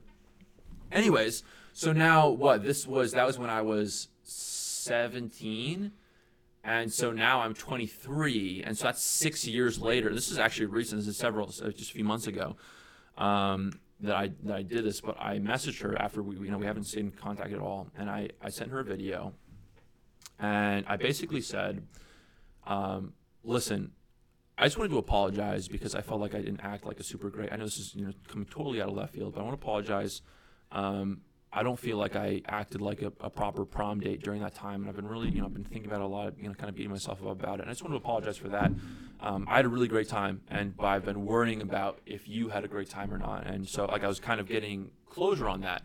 And so she messaged me back, and she was just like, "Oh wow, this is super cool. Very, that was very sweet of you." And then I ended up going, a step further and saying, like, I just wanted to say this, but I ended up completely confessing my feelings back in middle school. I was like, I had a total crush on you, and I just thought you were, this super great person, and she motivated me to basically better myself in some sort of way because she gave me, a really great template and also a lot of information for how what I really look for in a partner, right, and also what I admire about in people. And I told her all of that. I just put everything out there, and the response that she had was like, "Oh my gosh, that could be the most genuine compliment that anyone has ever given me in my life." And this is just I haven't talked to her in 6 years or something. Right. Like Yeah. that, And so the reason why that's important is because this is something that I took from that I would beat myself up for a lot. Right, it's like, oh my gosh, this is someone that you really care about, and you had this chance to have a great time with her, and you messed it up, right? This is something this is a real situation that I've had with myself that other people, will beat themselves up for over and over again, and so I very much encourage other people to do a similar thing, to go back, and if you need to make an apology, to someone, apologize. I would venture to guess that if you're the type of person who goes stress about the past, you're probably fabricating the vast majority of your error and all that. Totally. It was probably a misunderstanding, and then you're gonna have a laugh about it. And now I look back to that and I'm like, oh my gosh, I'm so thankful for that. And I've had other situations where I've had these big things that I've really messed myself up over, just looking back in the past, and by accepting, learning from them, and then being able to carry those lessons into the future, that now becomes a good thing that happened in my life. And there's, another example is, I won't go into as much detail, but I had a relationship that did not, it wasn't healthy for either of us, and for a long time I had a little bit of resentment towards her, right? And so, but by working through and consciously thinking, well, what did I learn from that, and how does that now better me now? I can now, I feel like I can, read people better. I feel like I can communicate with people better, and so that has served me so much, and I'm very grateful that has happened to me now. And so the reason why all these things are important is in the workshop I said, if you think you had a shitty life in the past, right, then, and you're thinking about that, it's going to be difficult for you to have a good life in the present, right? Because you have nothing to be, you perceivably have nothing to be grateful for in the past. But if you perceivably have had an amazing life, full of things to be grateful for. Every single stop has been a gift, right? And you've made it through these difficult times, and you're so proud of yourself for being able to make it through that. When you're able to make that shift, right, then that I feel like is where you can really get over that. And then we've already talked about the dangers of being too far in the future. So I feel like when you overcome your past, you become grateful for it by learning from it. You made that growth. You realize that you're thankful for it consistently, and then also in the future you realize, hey, I'm not going to have everything figured out, but I am going to have a solid plan for myself. I'm going to execute on that, and I know I'm confident in my abilities that I'm going to be able to pivot when I need to. Right. And then you bring it back to the present, right? And then you move forward on your next step, your next 5 steps, whatever, and And so that I feel like that when you have that acceptance of yourself, I feel like that's where you're really, really able to be super, super happy. Because I had that period where I was just like off the wall happy every single day. It was like a month and a half, right? But I was. I'd say for like years for me. Like no, I haven't yeah. I haven't had that, but I had like a month and a half where I was just like, it was almost like a euphoric experience every single day, you know. And I feel like that is really what it was, because because for you, you're talking about how it was kind of like an ignorance is bliss, where you hadn't really experienced a lot of this other stuff, and that's kind of why you were saying that might be the case. Yeah, I was just like, I'm in my first relationship, and we're gonna get married, and it's gonna be amazing, and I'm working at my first company, and it's gonna be amazing, and I'm gonna do all these things, and you know, it was around the time I was graduating or something like that, or that year, whatever. And I was like, I'm just always happy. Like, that's just my thing, is I'm always happy. And that just is not the case anymore. But yeah, but in contrast, my so I kind of disagree with that. It requires ignorance to be that happy, you know. Because for me, like, that was after, when that happened, that was like eight or so months ago, maybe more now, because I have a habit of saying, I'll say 8 months for the next like 5 months, you know? Oh yeah, totally. So it might be a year ago. Like 2 months ago, and like, wait, I've been saying 2 months since October. Exactly. But that, you know, that we're talking about, I had that period of my life, and I would consider myself to be pretty happy, you know, a good amount of time now. But that period of time, that was after like 12 or 13 years of sickness and depression, you know, a freaking suicide attempt, you know, 2, you know, poor relationships, you know, super, very stressful times of, you know, having to work through high school. You know, I moved away and then had to move back after, you know, a crazy hurricane, and, you know, had another near-death experience down there. And, you know, so all these things had happened. But I reached a point where I was just so accepting and grateful of my past, because I've learned so much, and like I wouldn't trade it for $1 million, you know, or more. Right. And so like I'm, you know, then fell in love with what I had, and, you know, what I had in the, you know, have in the present, and then I had such a, you know, such clarity for the future as well, that I feel like every single step I was just like, man, this is awesome. You know, it was just like a euphoric experience. You know, so I do feel like no matter, yeah, pretty much, you can get there even after experiencing a lot of hardship. Yeah. And something interesting to think about is that the only thing that ever exists is now. Like, when the past existed, it was now. But what about the multiverse? And when the future comes around, it's now. And there's always, you no matter where you get to in your life, you'll always be thinking about further and further forward, right? Mm-hmm. Like, I remember if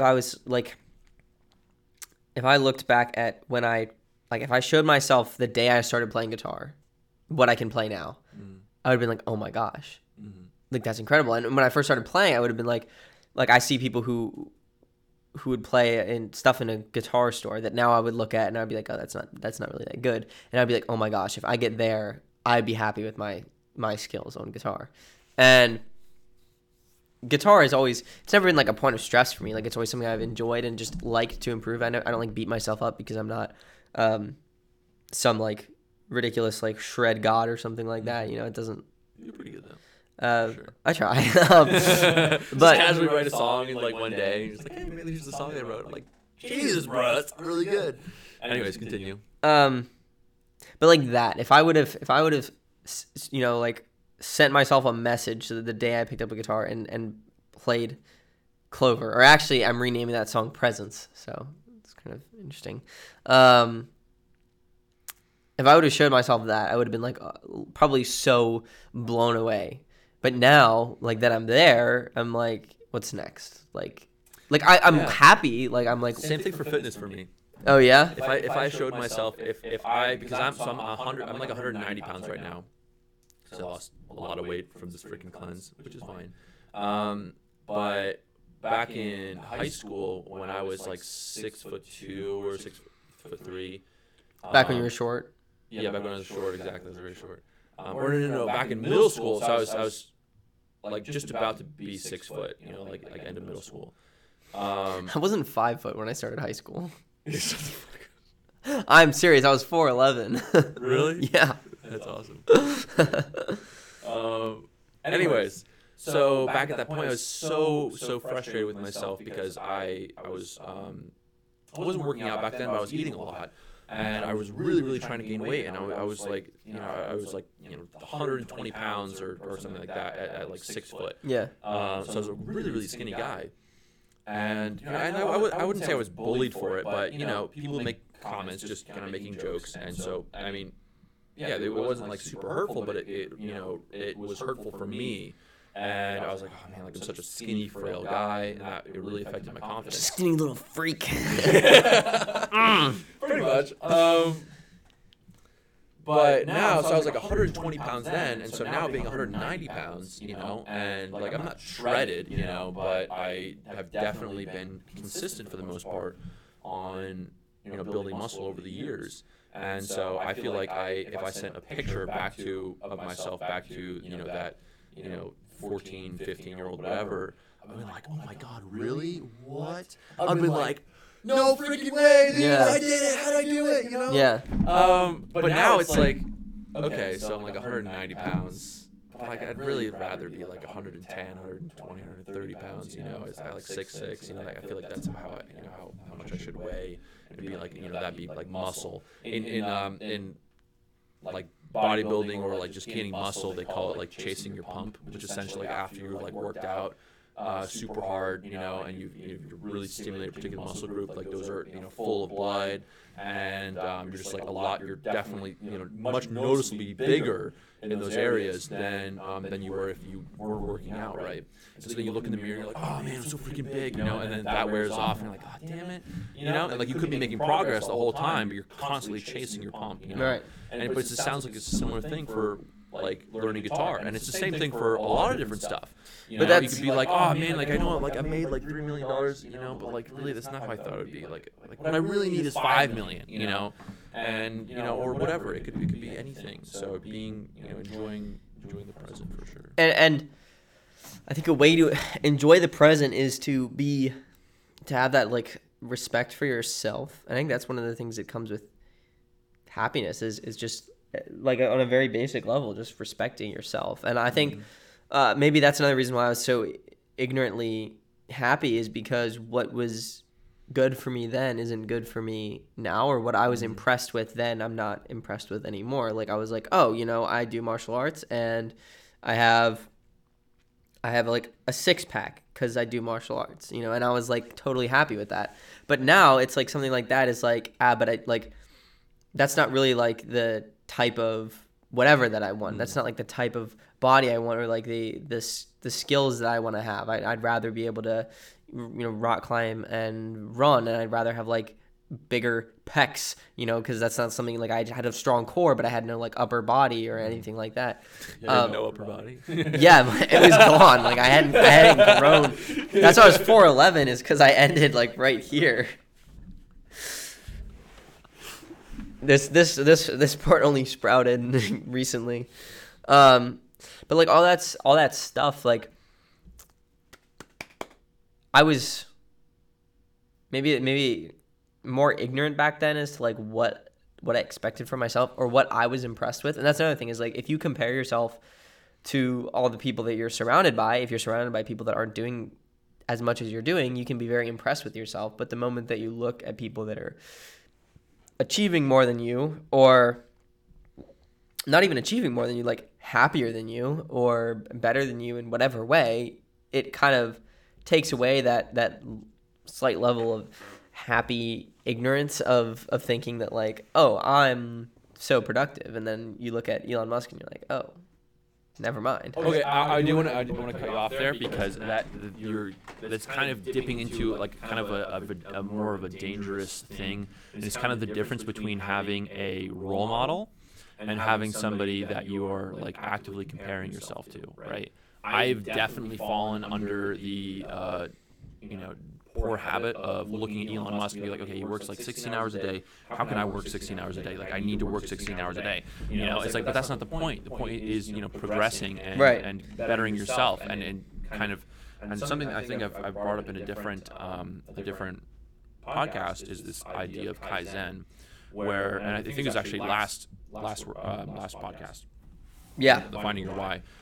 But essentially, it's this idea of one brick at a time. You know, like how the hell am I going to do this? You're going to do it one step at a time, because that's the only, even if you're going to do 100 things today, right? You're going to do them one at a time, right? You're not going to do 5 bricks at one time. You know, you're going to do one brick at a time.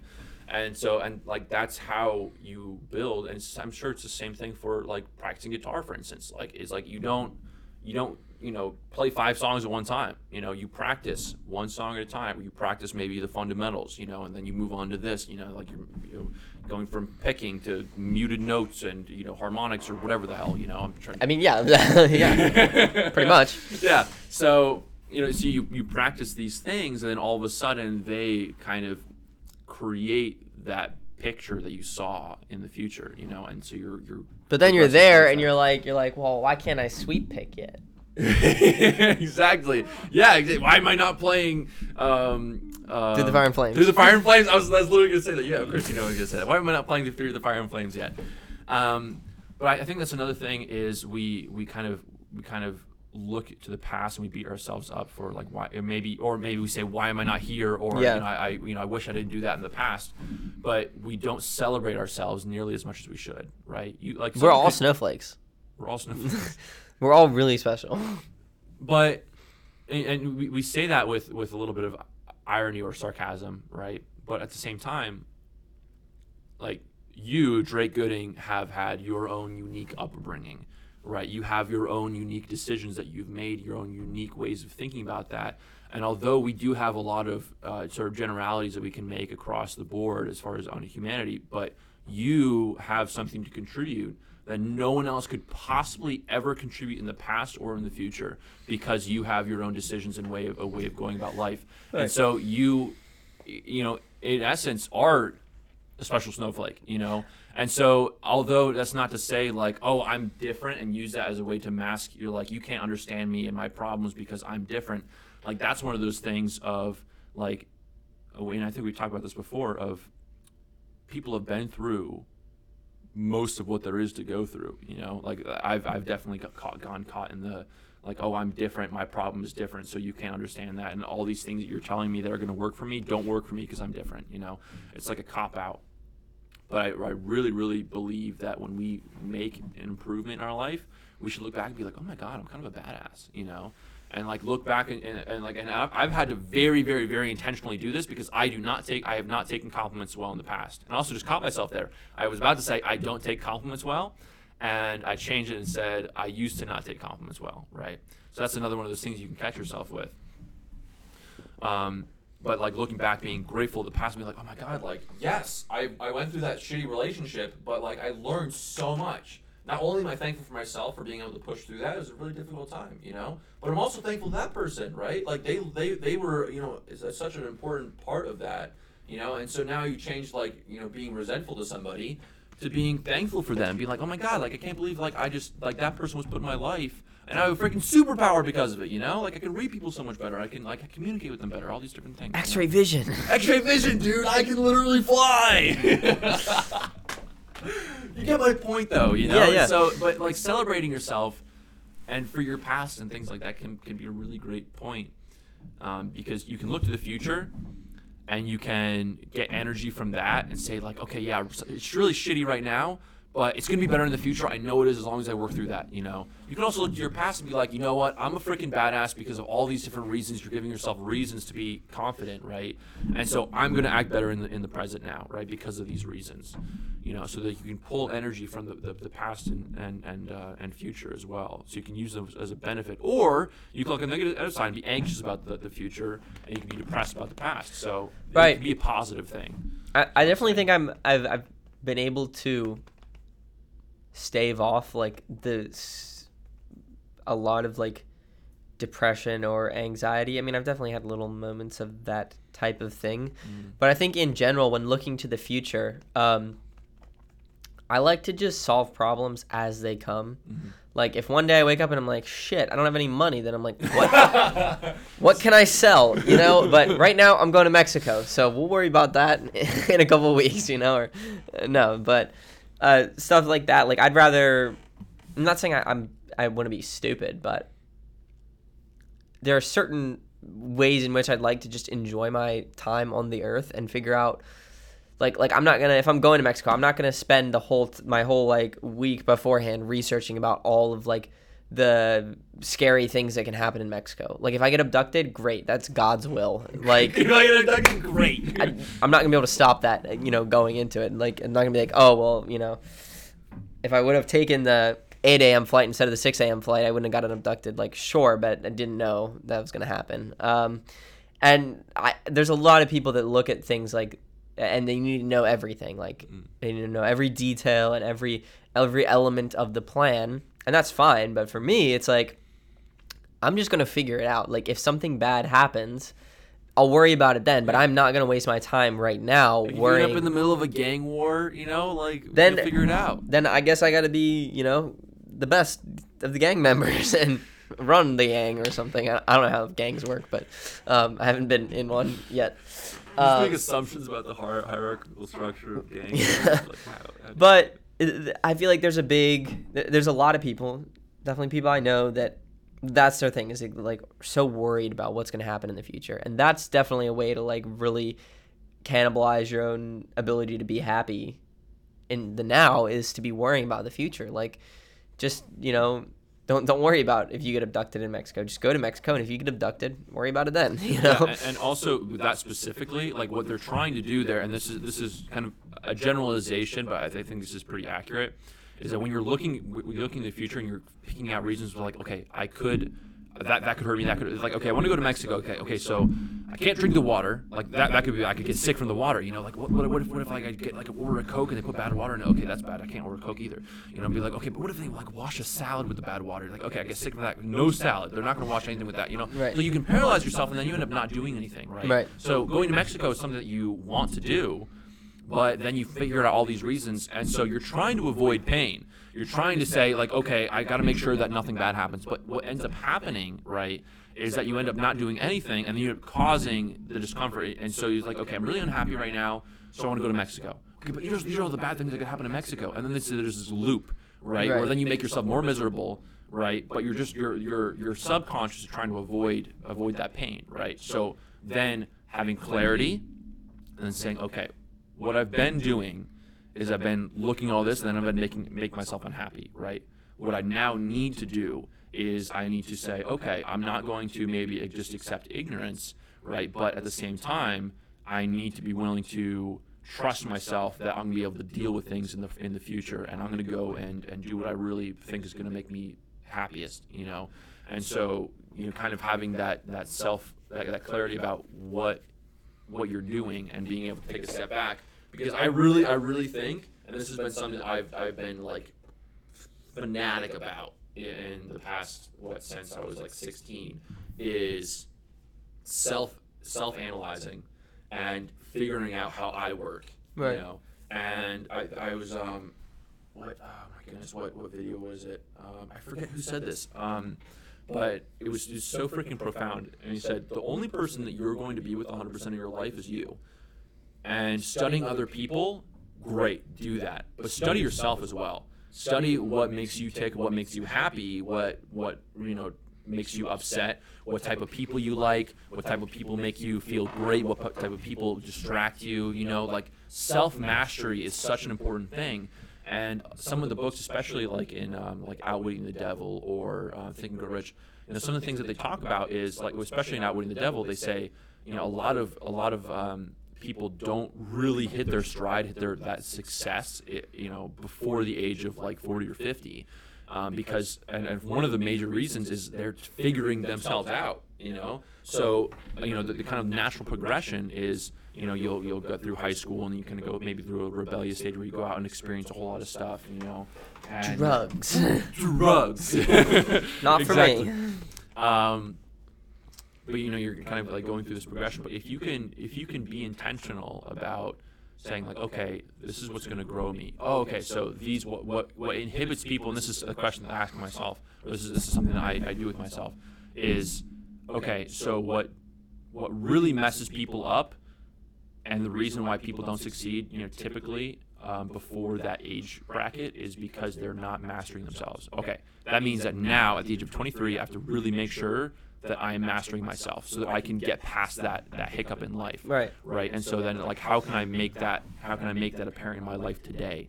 How can I add things in my life to be able to, prevent that from happening? And so bringing it, but saying, looking in the future and being like, oh man, like no one succeeds, like not everyone succeeds, past, before the age of 40 or 50. Dude, that sucks. Like that means I'm gonna have to go through this whole period of my life where, I'm not successful. Like that, like how do I even do that? But you're getting caught up in all this, like this minutia, and asking yourself like the wrong questions. You need to figure out like what you can do today. Same thing with guitar. So you can look at freaking, Through the Fire and Flames, be like, oh my gosh, that's insane. How am I gonna do that? You're so overwhelmed. Be like, okay, I need to learn the basics. I need to start with what I can reasonably do today. That's one of the dangers as well of being very ambitious, is you have these massive problems, but you have to distill them down into manageable steps you can realistically do each day. Realistic is kind of a curse word among like ambitious people. You're like, yeah, screw you. You don't know what realistic is, but you do at the same time. It's just like you want to like, okay, well, what if I can make $1 million in the next week? You're like, okay, make $1 million with your current resources and everything in the next 5 seconds. Shit, I missed it. It's like, okay, there has to be a stopping point of like, what is realistic? What can you actually do in the next, with your next action to be able to progress you? Like you really have to get to that point, because if you're not making progress, then you're missing out on that dopamine that's going to make you feel that happiness. That's going to make you feel like you have that progression. Because I've also talked about, and this will be the last thing I say on this tangent, but I've also talked about in the past of like the progression towards that goal being just as valuable for you on a neurochemical level as actually reaching it and achieving it, right? And in fact, some would argue even more valuable, right? As far as what you like, the emotion that you feel as a kickback. Yeah. I mean, there's like we're like operating on a lot of different levels here. But I think I've covered most of the things that I had on my list. Yeah, I mean, I think, I don't know, maybe this is all under the overarching category of mental clarity or happiness or whatever. And I definitely do think it's just a process of the most important thing is just putting effort into it. Like just not just like giving up on yourself or what you want to do or your happiness or whatever, and just continuing to try and figure stuff out, because it's not always going to be clear and it's not always going to be simple. And like you said, not everything that works for me, going away helps. For you, it might make you anxious or whatever. And for someone else, it's probably something entirely different. And I think maybe my hope with what we're talking about is that someone listening could sort of see how we're looking at this type of thing and be able to sort of look at their life under a similar microscope and figure things out. And I think a lot of that also has to do with self-awareness. Like, I know that I probably have more like weird personality things than a lot of people I know, but I'm happier with where I'm at than I would be if I was those people, because of the fact that even though I have these things I have to work out, like I'm pretty self-aware about them. Like I've been able to give myself an ability to just look at myself and be like, okay, I'm like 10% an asshole, and like this is why, and these are the like I imagine a person and 10% of them as far as surface area goes. No, not quite my situation, but like rather than just like denying, if someone says something about you, like they're like, oh, you're an asshole, you have an ego or whatever, like rather than being super defensive about it, like think about it and be like, oh, do I have these problems or whatever? And that can honestly lead to like not being happier. Like if you're like super arrogant or something, that implies a level of unself-awareness. Like it implies that you don't actually know what your level is. Whereas I feel like I've got overconfidence, but I'm able to like see that and be like, reel that in, buddy. Like you're not that good. Like you're not that good of a guitar player. You're not that in shape. You're not that good of a runner. You're not whatever. And I don't know if I guess I feel like self-awareness is like that's like eating your veggies, in terms of becoming happy. Or if we're comparing it to like health and fitness or whatever, like you could eat ice cream and feel good in the moment, or you could eat veggies and like long term be better off. So maybe like the ignorance and bliss thing, that's a way to be, not to be happy, but there's a way that you might end up finding yourself happy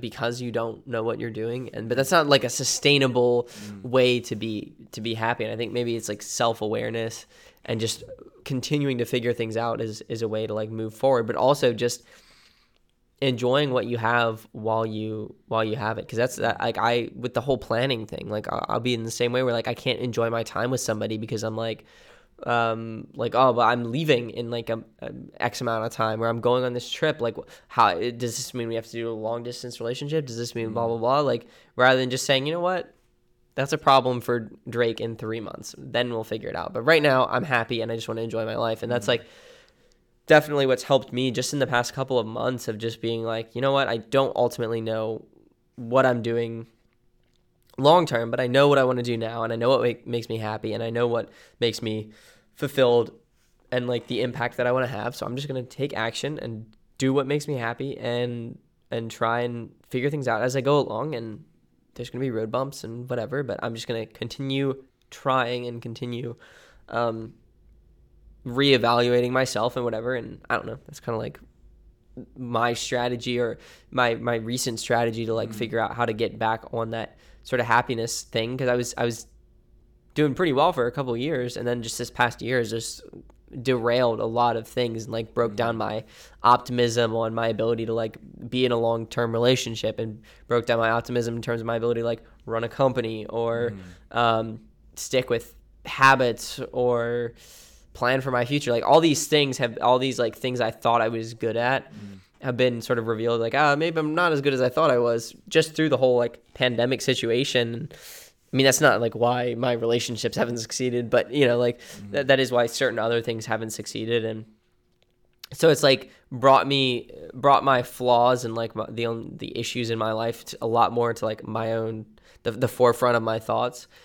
And so I think maybe that's why this year has been a lot more difficult. But then I think being able to confront those things and figure them out and move forward for the long term, that's like, eating the veggies, that's going to create a lot more health in the long term, being able to just like readjust my way of looking at the world, and like continuing to reevaluate myself and reevaluate my surroundings, but also, staying present. And I think that's like, there's a balance. You have to want something out of life to want to achieve a lot, but you also have to acknowledge that you could get hit by a bus tomorrow, and are you going to be happy with what, like if I, if my plane crashes going to Mexico, am I happy with what I've done over the past couple of weeks?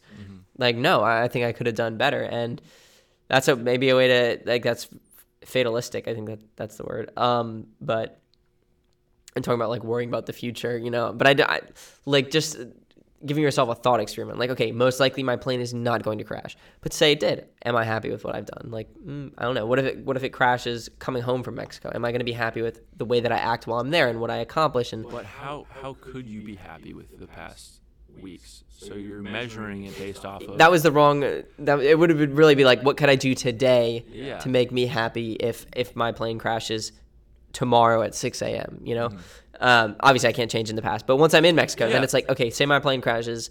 What do I want to accomplish? Because one thing that I do when I go on and someplace alone, I'm always like, I'm going to like see some random people on the beach playing volleyball, and I'm going to go and talk to them and make friends, and I'm going to have like the most amazing time. And it never happens. I just sit there alone and be introverted and whatever.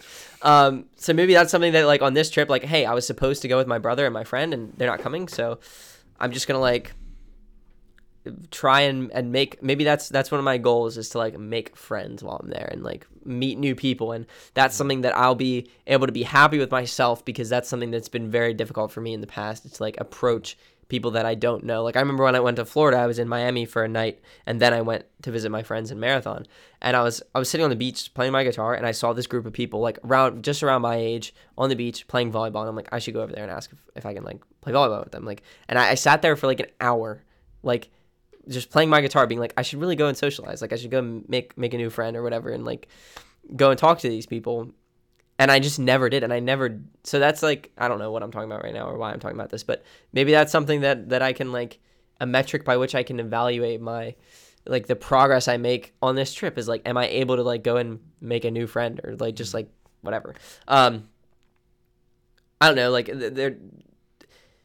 life is finite. And so like, if you think about all this stuff that you spend your days worrying about, then it just doesn't matter. Like, so much of the shit that we all worry about, social media and the news and politics and whatever, it's just like, it doesn't matter. If you die in a month from now, what do you want to do? Like, what do you, like, how, you're not going to build the next Microsoft in the next month, or I don't even like Microsoft. You're not going to build the next Tesla in the next month from now, But what could you do to be proud of yourself looking back if you, and I don't think about myself dying all the time. I'm just saying like that's a metric for figuring out if you're really like utilizing your time wisely and being happy and staying present. And because again, once you reach that future point, that's your present. Yeah. Once you have $5 million or $3 million and you're like, oh, where's the next? I like what you said about the whole 3 months thing of like, what could I do in the next 3 months that I would be proud of?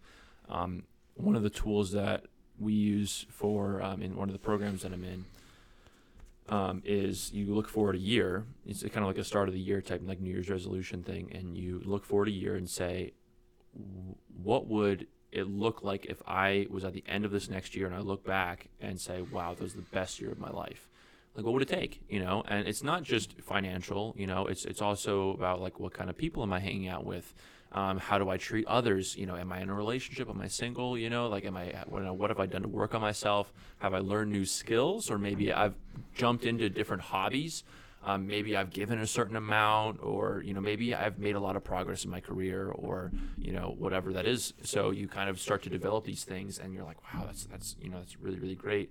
That's something that I can work towards. So I like what you said on that. Thank you.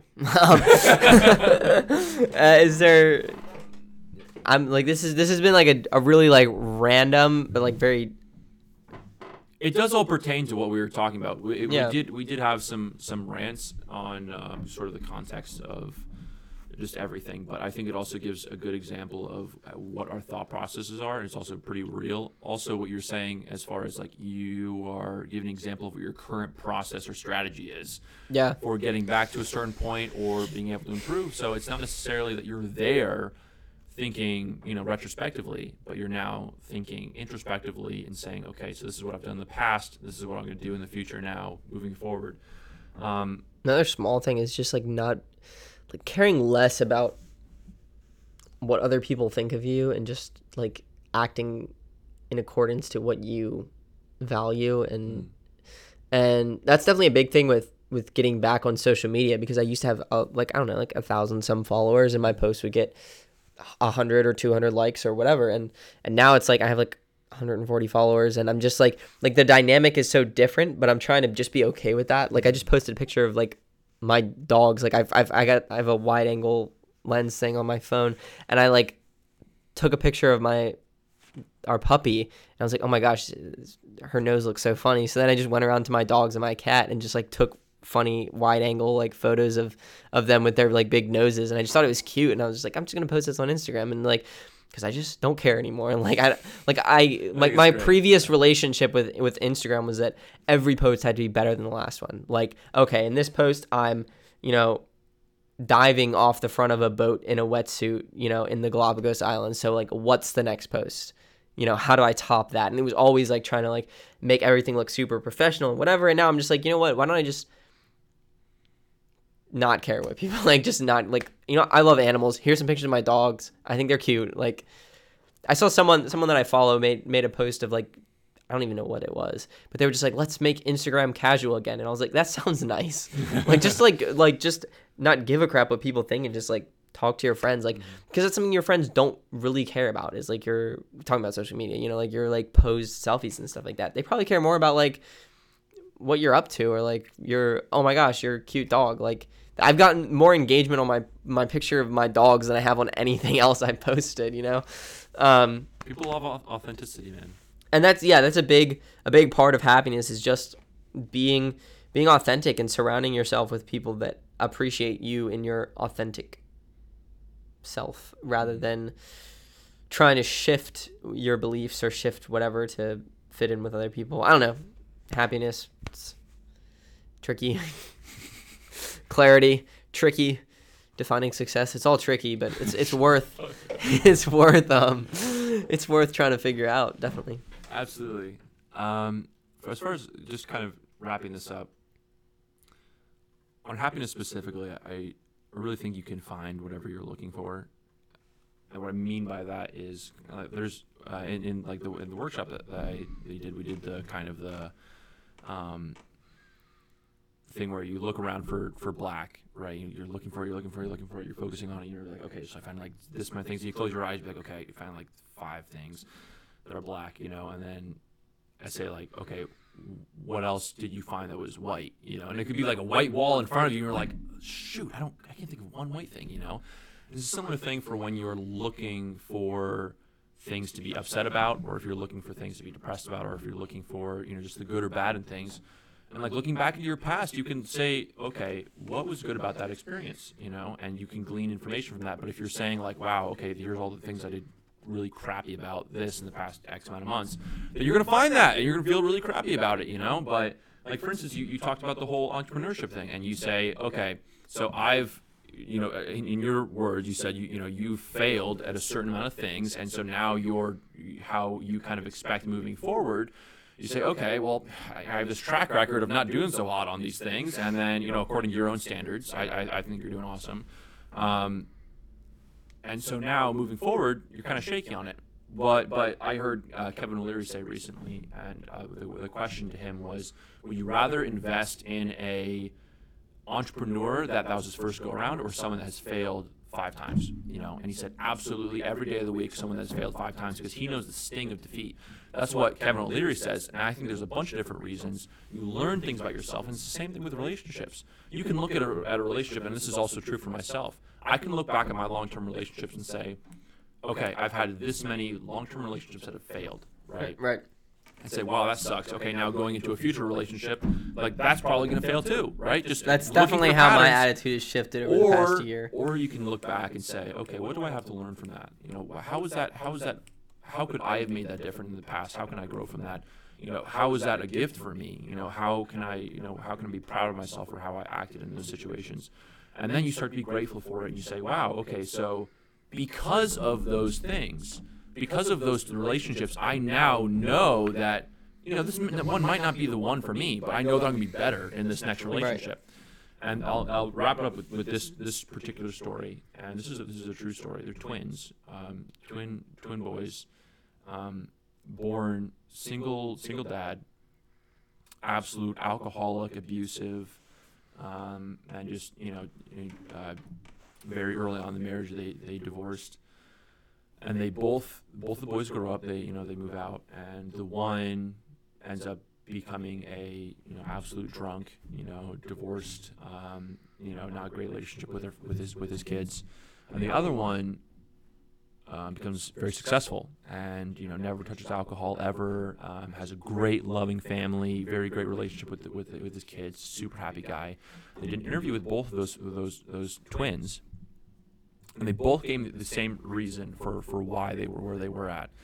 And he said, with a father like I had, how could I do anything else, right?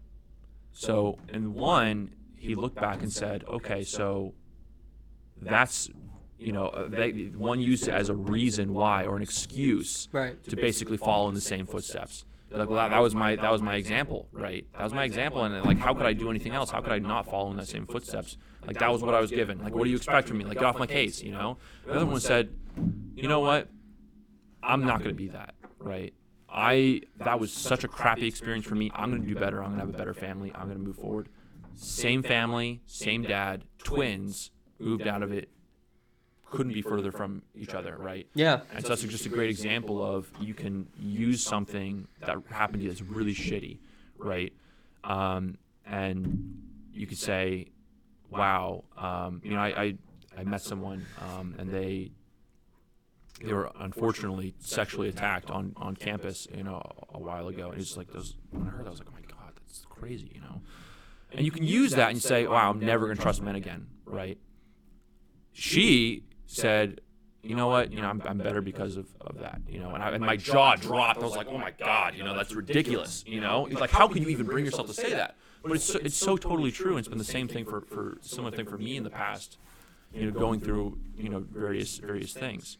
And you can choose to be better and, love yourself more because of that. Or you can choose, hey, I guess I'm a shitty person because of all that, Yeah. So that's kind of how, especially on happiness, that's what I would say. So you choose, you're making decisions every day of what you're going to focus on. And if you're going to torture yourself looking at all the shit and say, this is why I'm, a terrible person, I hate myself, then that's what you're going to get. Fair enough. Covered a lot of stuff. Yeah, I mean, I don't really have anything else to add. I think we're going on one of our longest episodes. Did you have something No. in 5 minutes? Do I have something in 5 minutes? What time is it? I do have something in 5 minutes. Anyway, guys, thank you so much for watching the Josh podcast. This has been episode 6. We covered happiness. We covered kind of getting out of a funk. We covered mental clarity, a little bit of defining success, and a little bit of a rehashing of our last episode. We've been getting great comments, both of ourselves. I know I've gotten some more messages to me personally. We'd love it if you could comment down below any feedback you have. Is Drake, more or less than 10% of an asshole? Yeah. Could be more. It could be more. Things like that. No. Anyways, we want to hear from you, but also maybe things that you think that we should cover. We are always looking for, every time we meet, we always think, okay, what do we want people to get out of? How can we contribute with our own life experience? How can we represent ourselves in a way that's going to help people? And so by you guys giving input and feedback back to us in the comments below, then we're able to kind of create a bit of a positive community for people, which I really think is something that people need right now. But it also gives us great feedback so that we can provide better content for you guys, which is ultimately our goal. So I really hope you guys are having a great day, everything. And we'll see you in the next one. This is the time right off. We're trying to find the stop button.